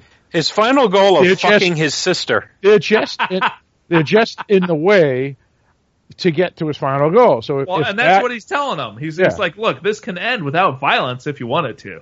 Yeah, because I honestly believe got to make that choice. I honestly believe that he was telling the truth to Brienne when he said, "Yeah, if you can get the Blackfish to say, all right, I'll give up the castle. I'll let them all go up north. They can go." I think he was telling the truth to everybody in this episode. You're damn right. All he wanted was to get this over with, get the castle, so you can go back to King's Landing. Right, and I think I think his problem is Admir Sirs, you think you're a decent man, don't you? His problem is his sister. Yeah, his sister is bad for him. Right? What's the worst thing he's done in this series? Is probably pushing Bran out the damn window. Why did he do it? He's got a list of things that he stabbed the king in the back. Hold on. He stabbed the king in the back to stop him from setting a city on fire. He killed his cousin in the whatever her name is, Stark's prison. There's a fair one. He released his brother from prison, allowing him to kill his father. I think. He released his brother from prison. He didn't expect him to go kill his father. Well, it's still a consequence of his actions. But it's not his action. All right, but pure evilness, meaning he chose evil, was when he killed his cousin to escape from the Starks, or attempt to escape. That was pure evil. Throwing Bran off the thing, that was pure evil. So those are two, for sure. Wait, Brienne? Bran, not Brienne. Bran. Oh, Brienne. Okay, yeah, okay. Yeah, see, I think, okay, so he's got two. I'll give you two. 2 is enough. And you're right, 2 is enough. You could say prisoner of war, the first duty of obligation of every prisoner of war is to escape, not usually by killing your fellow prisoners. Especially one that's related to you. Yeah, distant cousin. Not anybody significant. Right. So one at least, and of course one is kind of the reason why you got the others, right? Is that he wouldn't have been in that position had he not killed Bran. But so after all this speech making and everything, basically he sends Edmure back into the castle as Lord of the Castle, who then gives the order to surrender to the Lannisters. And the Blackfish shows Brienne and Podrick out the back way with a boat. There's always a back way. And says, you go, I'm going to stay here. This probably isn't going to end well for me, but whatever. Bye. it was pretty stupid. Sean Fox, our listener who wrote the emails, pretty much summed it up. It was kind of stupid. He would have been more useful going to Team Sansa, which is what Brienne suggested, and he almost did. And he goes, "No, I'm going to stay here. I'm going to fight." It was kind of stupid. Yeah, but those honorable people are dumb like that. I think Ned. Right, it's people are you have to remember people are people, and people will sometimes do things that are not in their best interest, like fuck their sister. In the case of, I was just going to say, and then to wrap up the River Run story, basically it ends with Jaime on the parapet of the castle, finding out that the Blackfish was killed in battle, and then he sees Brienne and Podrick ride down the river, and he could have ordered some troops after them to capture them, but instead he just waves. And lets them go. Right. Yeah. And to be honest, I didn't. I mean, they made a big deal about it. Even Benioff and wife did at the end of the episode when they talk about this episode. But it didn't make a big deal to me. I thought he was just waving, bye. We're good friends, because she came into camp not as an enemy, and he never said that he was going to take her out if she tried to leave. It was only her that said, "I'm going to have to support the Blackfish because that's part of Team Sansa." And right. So I thought it was dramatic because he was waving bye to his friend, and it shows that they're still good friends. But it wasn't. I didn't catch what Benioff and Weiss and what you just mentioned, Eric, about how he was letting her go rather than arresting her, because it never occurred to me that he would have arrested her anyway, based off of how she was welcomed into camp. Well, and it was just an extension of what I was already talking about how Jaime really doesn't give a shit whether or not there's violence or people are captured or people die. What matters to him is that he gets his task done as soon as he can so he can go back home. Right, and yeah, exactly. And Brienne, unlike some of these people like Edmund and whatnot, who were just in his way, and their fate could be good or bad. It wouldn't really matter to him. Brienne, I think he honestly does like, and specifically based off of what he said to her in their last sentence, which was, I hope it doesn't come to that where we have to fight. Right. So that was interesting. What do you think? We're obviously going to find out when we get to episode 10 or whenever they pick up the storyline again. But what do you think is going to happen to Edmund and all those folk? Is he going to let them go, or are they all prisoners? That's a really good question. I think I from the look on Jaime's face, I think he's kind of disappointed that the Blackfish was killed, because I think he had a certain amount of respect for him, and was kind of bummed that he ultimately was the cause of his death, because he used to look up to the Blackfish when he was a kid. But other than that, I think I don't know. I don't think it matters. I think Jaime is true to his word. I think it has always stung him that he's known as the Oathbreaker and the Kingslayer. Even though I think especially the reason why he did it, which is right. a good reason. It wasn't because he was an asshole. Exactly.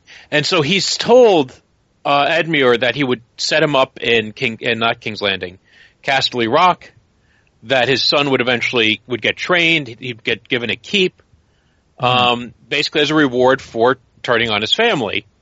And I don't think that's a bad thing. And I think here you see the difference is that I understand why that. Did he really turn on the family, or did he really turn on the family, or did he simply surrender like normal people would when there's no way you're going to win?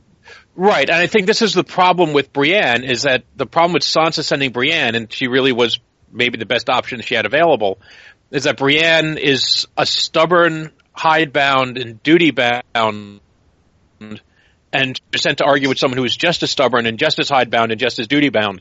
Whereas I think maybe somebody like Bronn or Tyrion or Jaime, who is a little bit more willing to cut through the crap, would have been better able to argue with the Blackfish that what he was doing was fucking stupid.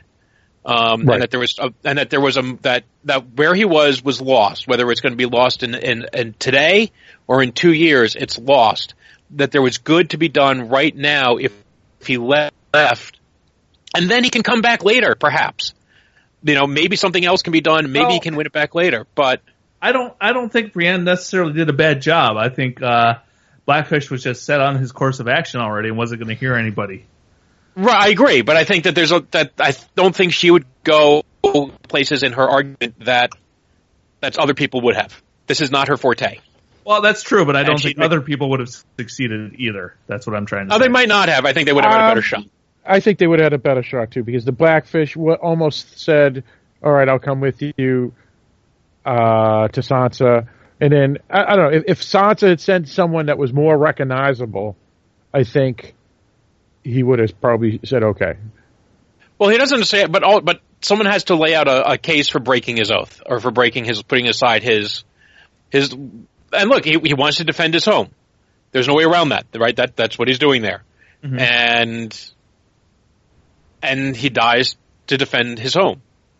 And if you look at that, you also had the other, the soldier there who lets them in, right? Here's a guy who lets the keep fall because he's stuck to his duty. And the Blackfish is saying he's, that's not Edmure, that's Jaime Lannister talking. Right, it's a prisoner of war. But you could also look at the Blackfish and say, well, you just want a suicide. Well, eventually. And so the soldier's going to look at, who do I want to listen to?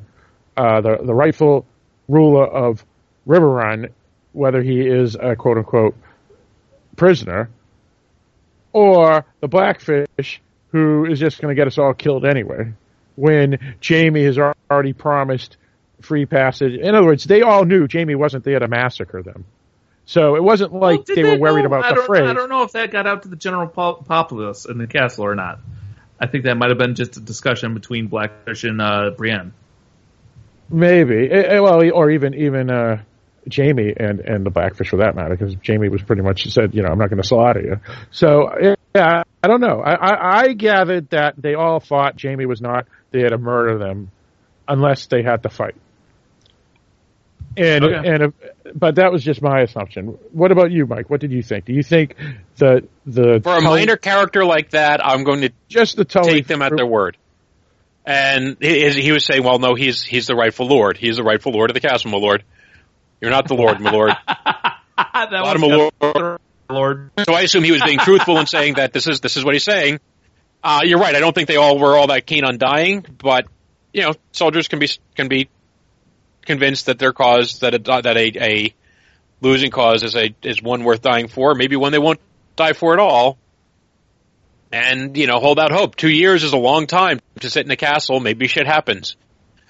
You know what? I think the problem was with the episode. I think the problem with this scene or this story arc is me as a viewer didn't get enough attachment to the River Run heritage. That I was like, dude, why would I want to be there when they're going to let us go up north to hang out with Sansa anyway? So, and I agree with that wholeheartedly. Yeah. Plus, you suffer from Sansa blindness too. But I agree. And he hates Catelyn. It's all sorts of issues on these characters. We hadn't touched on these characters since the Red. You hadn't touched on these characters since the Red Wedding, and now you bring them back less than half an episode ago and expect us to be invested in them, and it just didn't quite hook you like it needed to, and I think that's what you're trying to express, right, Phil? Exactly. So we knew, and plus we got to see the whole perspective of Jamie's side, and we knew Jamie wasn't there to massacre him. Well, we knew Jamie wouldn't hesitate to massacre him either, though. But his ultimate goal, in other words, we knew Jamie wasn't there to be Ramsay Bolton. True. Yes. So and at this point in Game of Thrones, no matter how many issues Jamie had in the past, you could argue that they've turned him into a fairly liked character or respected character, maybe a character that we can get on board with rather than the enemy that he was at the beginning.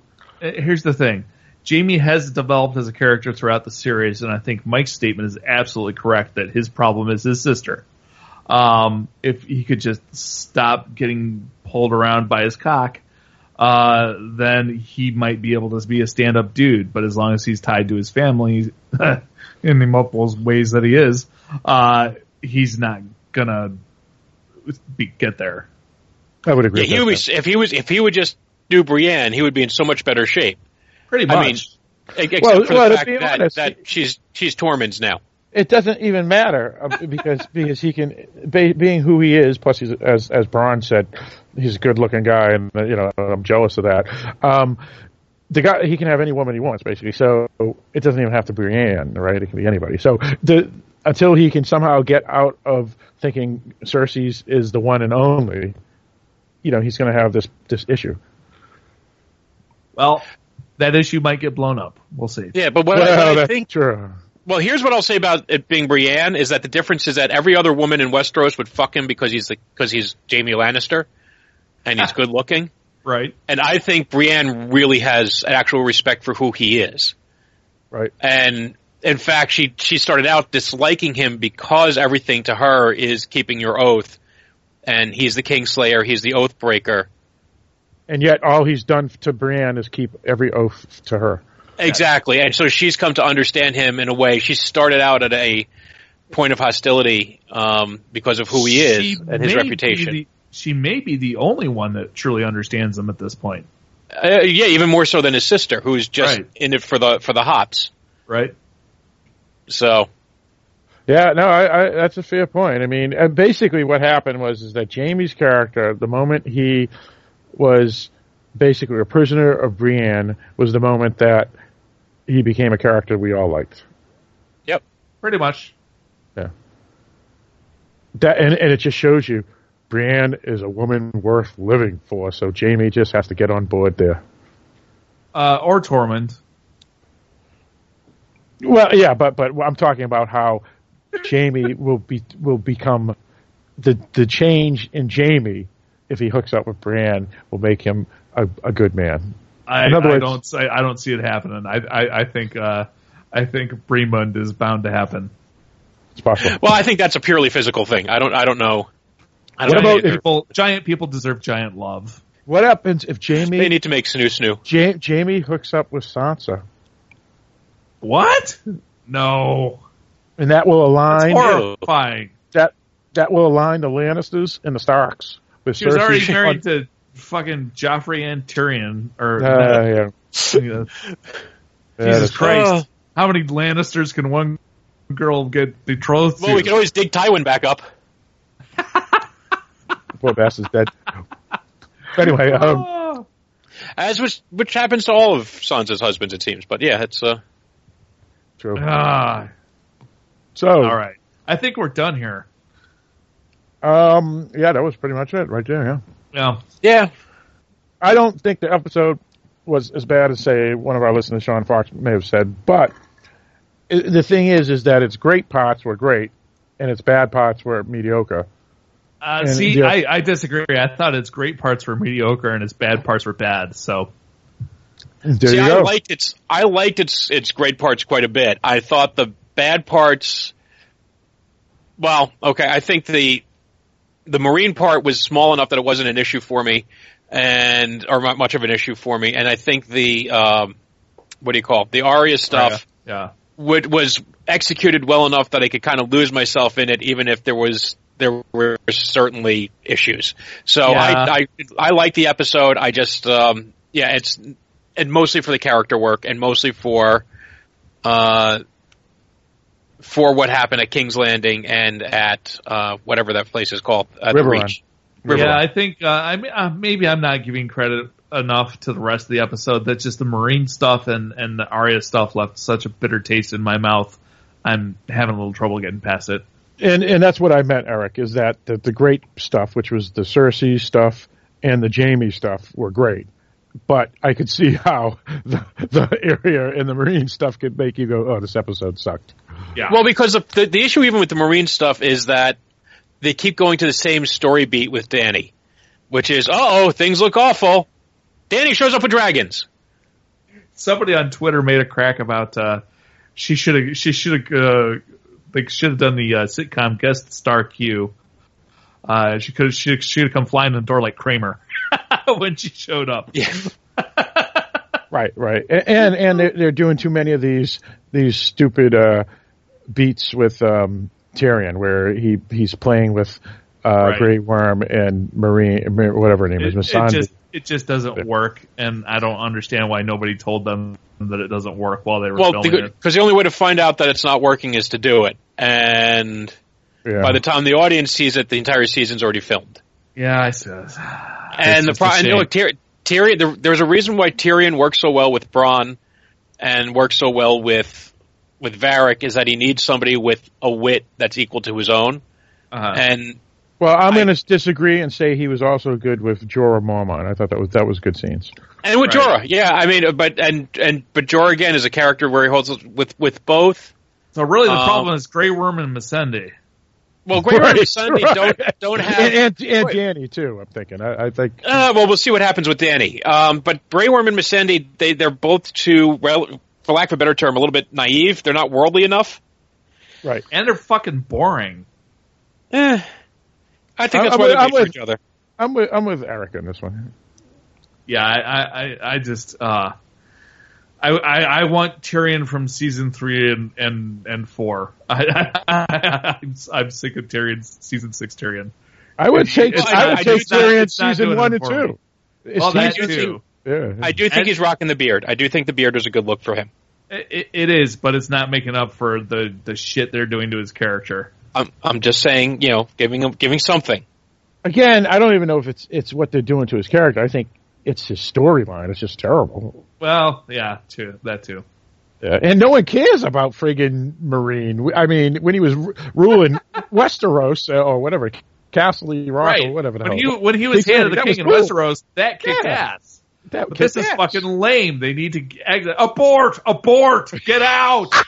You're right. I don't give a rat's ass about Marine. I'm sick of it. I want him back in Castle Rock or King's Landing or Westeros. Well, again, the problem with Marine is the fact that, for me, I kind of liked it. At one point, Dany was moving, right? She went one city to the next. You got things rolling.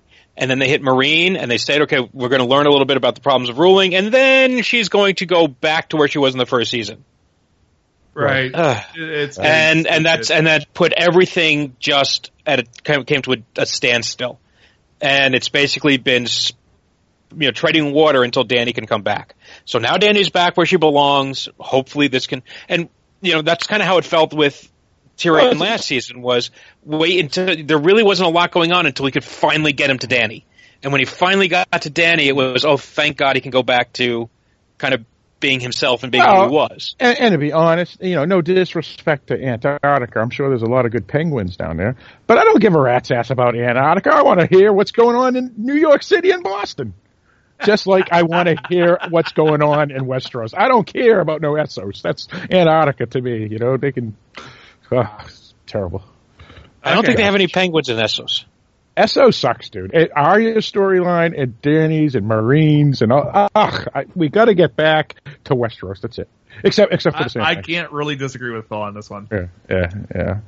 No, anything north of the Sand Snakes, we got to stick there. Speaking of Sand Snakes, that was another storyline they introduced at the beginning of the season and just have let fester. They've done nothing with it. And well, here's the thing, though. I don't think they introduced it. I think you're looking at it wrong. They didn't introduce it at the beginning of the season. They tied it up from the end of last season. Really? Because so you're expecting Cersei Lannister to just let them get away with killing her daughter? No, that's the next season. That's next. She nukes. She's going to nuke whatever the city she's in now, King's Landing, and then she's going after the Sand Snakes next. She's not going to survive it. She's on a tear. Just a line or two to her so that it was still somewhere in her mind. She's got bigger shit to deal with right now. But honestly, to give Mike, it's a fair point that he's saying, which is they introduce it. We think they're going to be a big villain this year, or at least a big, stop to Cersei's plans. And guess what? They just disappear off the face of the earth. Well, it's only actually even the death of her daughter barely seems to. It's like she got over that real frickin' quick. Right. Yeah. Well, actually, that's what. Even if they didn't mention the Sand Snake, the fake Cersei actually was more devastated about the fake deaths of the plague kids. Yeah. You know what I'm saying? So you're right. Like, that's a fair point. Maybe she's just a heartless bitch. I don't know what the hell's going on. And also at this point, she's probably thinking a lot about that prophecy. Yeah. Well, I think she's going to mistakenly kill her own son, to be honest. It could be. Or not so mistakenly. Well, that's the question. She may be right. She may have vengeance now and say, you know what, my son's a fucking asshole. He's dead. I wanted to see the Clegane Bowl. And he's not nearly as good in bed as his father.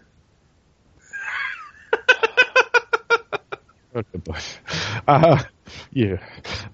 It's so let's talk about what's going to happen next week. The preview showed basically it's the Battle of the Bastards is the title of the episode. That's where it's headed. Yeah, so that's going to be the basically Winterfell, Battle of Winterfell. Yeah, I think that's going to be pretty much just the whole episode. And we know how that's going to end, right? Yes, Ramsay's going to win. I don't think so.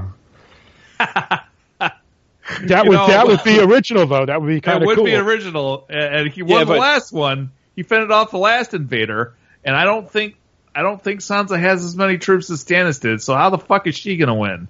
I don't know. Well, here's what they make a comment on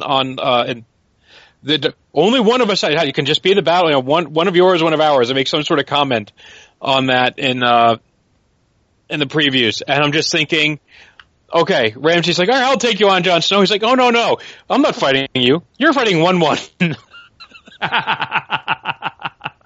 No, but believe me, Ramsay wouldn't give a rat's ass because he's no matter how much of an asshole the character is, he's fucking funny, and so he knows what to do. We can't lose Ramsey because he's too funny. No, we can. I don't think he's funny. Well, he's funny because he's so twisted. It's hilarious. I laugh every time he's on screen. Wow, said the humanist. All right. Yes. It's hilarious. I'm telling you, the villains on this show are so fucking funny. I mean, Walter Frey's the best. I mean, dude, I would see a comic show in downtown Manhattan with Ramsey opening, Joffrey in the middle, and Walter Frey ending the whole series. That would be the best show ever. I'd pay for that. So let me tell you, folks, just the other night, somebody pissed me off, and I cut his cock off. Ching. That's hilarious. I can't get no respect, I tell you. I can't. It's funny. It's good. I'm telling you. What do you mean you can't? You lost We're the seeing castle. a whole different side of Phil tonight. The castle didn't just walk away. You lose a castle, that's just funny. The guy's the best. The Ramses, they're all awesome. I'd rather they get rid of Ramsey and just give us more Braun. I agree. Well, if they do eliminate Ramsey, which he probably is dead next week, who's the next big villain to step up? Or are they just going to focus on Cersei's now as the big one? It's interesting. Well, they've got to resolve things in King's Landing. We got to see what's going to happen there, and depending on how that goes, if Cersei makes it through, then we can talk about Sand Snakes. Right, that's a good one. Yeah. I know. Yeah, that's a good one. That's a good point. All right, so what we're guessing is Ramsey's dead next week. Cersei's going to nuke King's Landing in episode 10. Ramsey might lose. I don't think he'll die. That's interesting. Yeah, maybe you're right. But he's going to be. He strikes maybe me they as, give him over to Theon.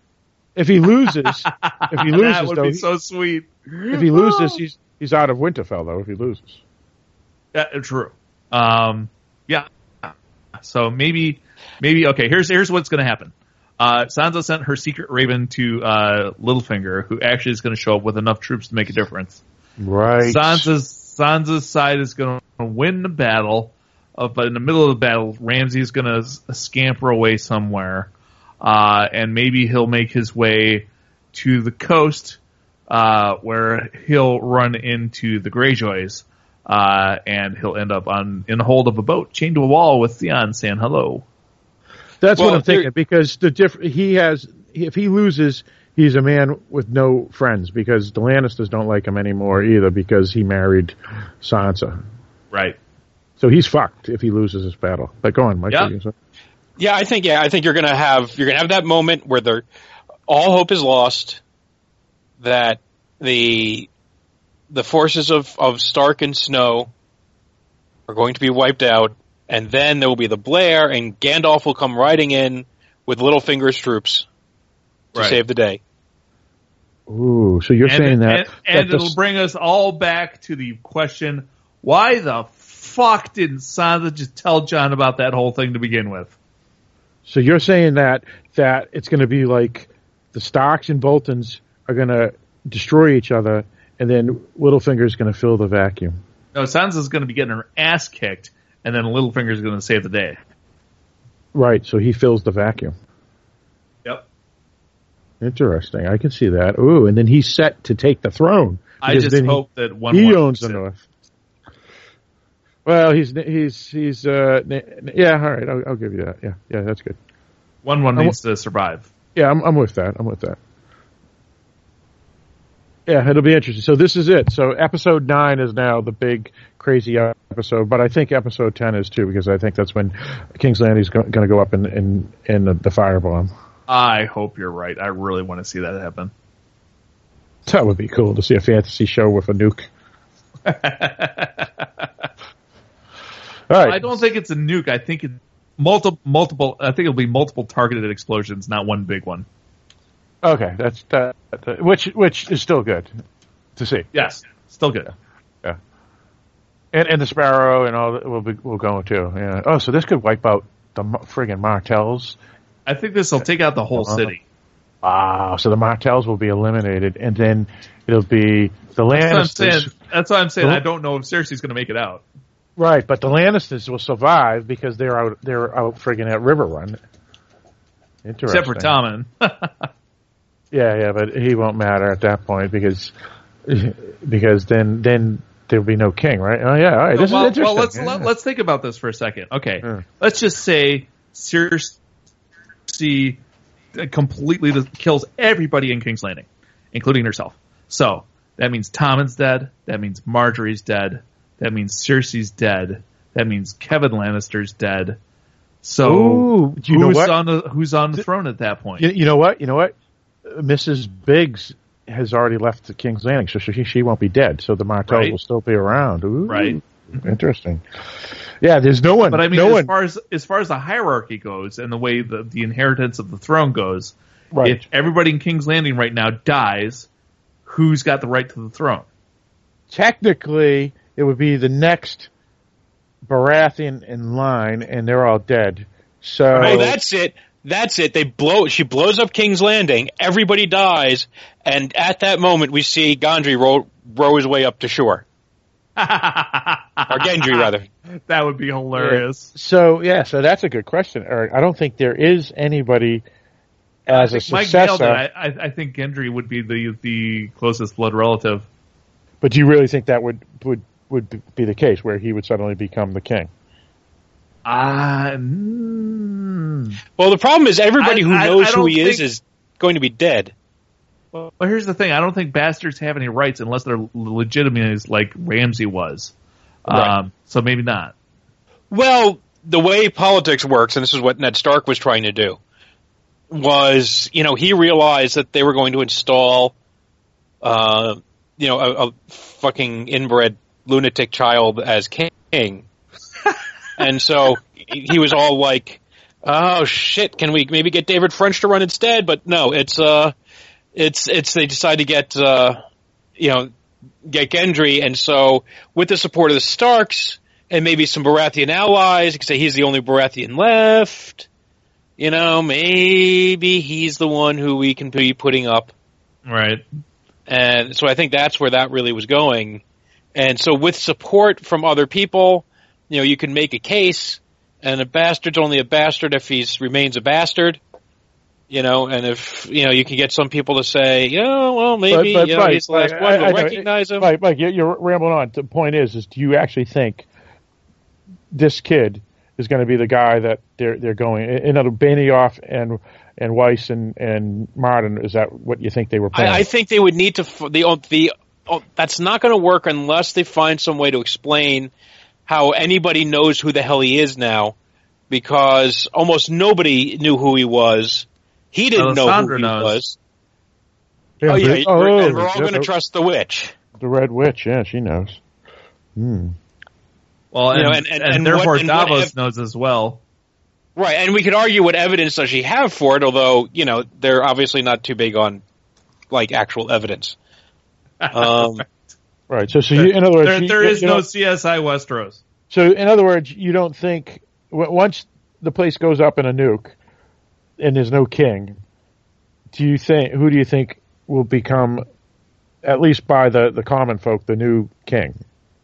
I think they're going to have to look for someone who's going to be whoever has the balls to step up and take it. Right. Right. Maybe it's Dany. Maybe Dany shows up to a smoldering King's Landing and goes, well, this is easier than I thought. Yep. Right. Yeah. Right. That could leave an opening for Dany. Could leave an opening for Jon or Sansa. Could leave an opening for. I think Martell, Mrs. Biggs, is gonna roll the troops in, and she's gonna claim the throne because it'll be no one there anyway, and then she'll get there and say that her granddaughter was the queen, and therefore since Jaime Lannister is already given up his chance because he became a king's guard or whatever, and plus the king already nixed him in the hierarchy. Therefore, it should just fall upon her because she will take it as the remaining relative of the king and queen. I'm not saying it's legit, and I'm not saying right. but I'm saying that this may be where they're going, and then I don't think so. No, I think first of all they're going to need to get a person who is capable of having an heir. They're going to prefer to go with a guy because that's just kind of the way things roll. I think Cersei's going to nuke King's Landing. Dany's going to show up, take the throne. Jaime's going to be all pissed off and want to take King's Landing back. And then the Starks are going to try and be the voice of reason and go, hey, folks, we got bigger fucking problems. How about all these zombies up here? And then everybody's going to unite to fight the White Walkers. Right, because at some point the zombies are, actually going to be Winter is coming. They're going to be the bad guys. Yep. And have we seen them at all? Yeah, we have seen them. I still can't believe anybody's going to follow Dany that lives in Westeros, because that would be so stupid, because the Targaryens were... If everybody else is dead, why wouldn't they? First of all, well, you're a freak, Bill. We know that. Guerrilla warfare. People follow a strong man. First of all, figure out the average person is not affected by whose ass is sitting on the throne. So they're really not going to give a shit. And people are willing I understand all that, Mike. It's just that... And people are willing to respect a strong man or a strong woman if she shows up with a fucking army and 3 dragons ready to reimpose... Bill just doesn't like Dany, that's all. Oh, I understand that. And there's lots of people who do, but and she's ready and willing to impose law and order again. And after this place has been at war for 5 seasons. All right, I get where you're going at. You're basically just saying that they're all going to fall in line because of it. But unless there's somebody to stand up that produces a credible alternative. Right, and you still have Jaime, and you still have Mrs. Biggs. They hate Jaime. I don't think either of those are a viable alternative. Anyway, and Mrs. Biggs has got withered fruit. Either way, we're gonna. And Dany doesn't matter, Mike. Dany can't have kids either, so it doesn't matter. So she has withered fruit too. She can't. Actually, we do know that. Yeah, we do. No, they don't know that. Okay. Anyway, let's wrap this up. We're ready. Oh my God, we forgot everything. We know it's Baelish. He's going to take it over. Oh yeah, and actually Baelish will probably be the next bet for the big bad. He has no claim to the throne. I hope not, because he's awesome. No, well, I don't think Dany does either. Baelish might be in control, but he will never be sitting on the throne. Well, let's see what papers Baelish pulls out of his ass at the right moment. Well, all right. That would be an awesome ending. Baelish wins it all. I'd be on board with that. I'd pay to see him in the comic routine as well. And it could be something simply as like, okay, we don't have a clear line of succession. King died with no obvious relatives and no heirs. So that's not established. We have lots of possibilities, but no one with a strong claim. So let's get all together and have our own little version of the King's Moot and discuss who should be in charge. And that's where you could get somebody like Littlefinger manipulating the vote. That's right. Right. It's possible. So we'll find out. We'll find out. We got another 2 seasons and a couple episodes. But next week, Battle of the Bastards. That's right. That'll be a good one. Now, do you think this is going to be just that? Will this be like Blackwater and that? The Wall? Yeah. I'm thinking it's going to be more like. I think it's more like that, yeah, than Harmheld or whatever it's called, where they had 20 minutes prior to the battle. Yeah. I want to see one stomp some ass. Let's hope he lives. I do. I hope he lives. All right. So that's good. Any further things about Game of Thrones, the future, or this episode? Anyone? No, let's go. All right, sounds good. So with all that stated, thanks for listening, everybody. And Eric, why don't you lead us out? Thanks for tuning in tonight to listen to us talk about episode 8 of season 6, No One. Come back next week. We'll be talking about episode 9, The Battle of the Bastards. Eric, that's wrong. It's Bastards. Bastards. Bastards. Bastards.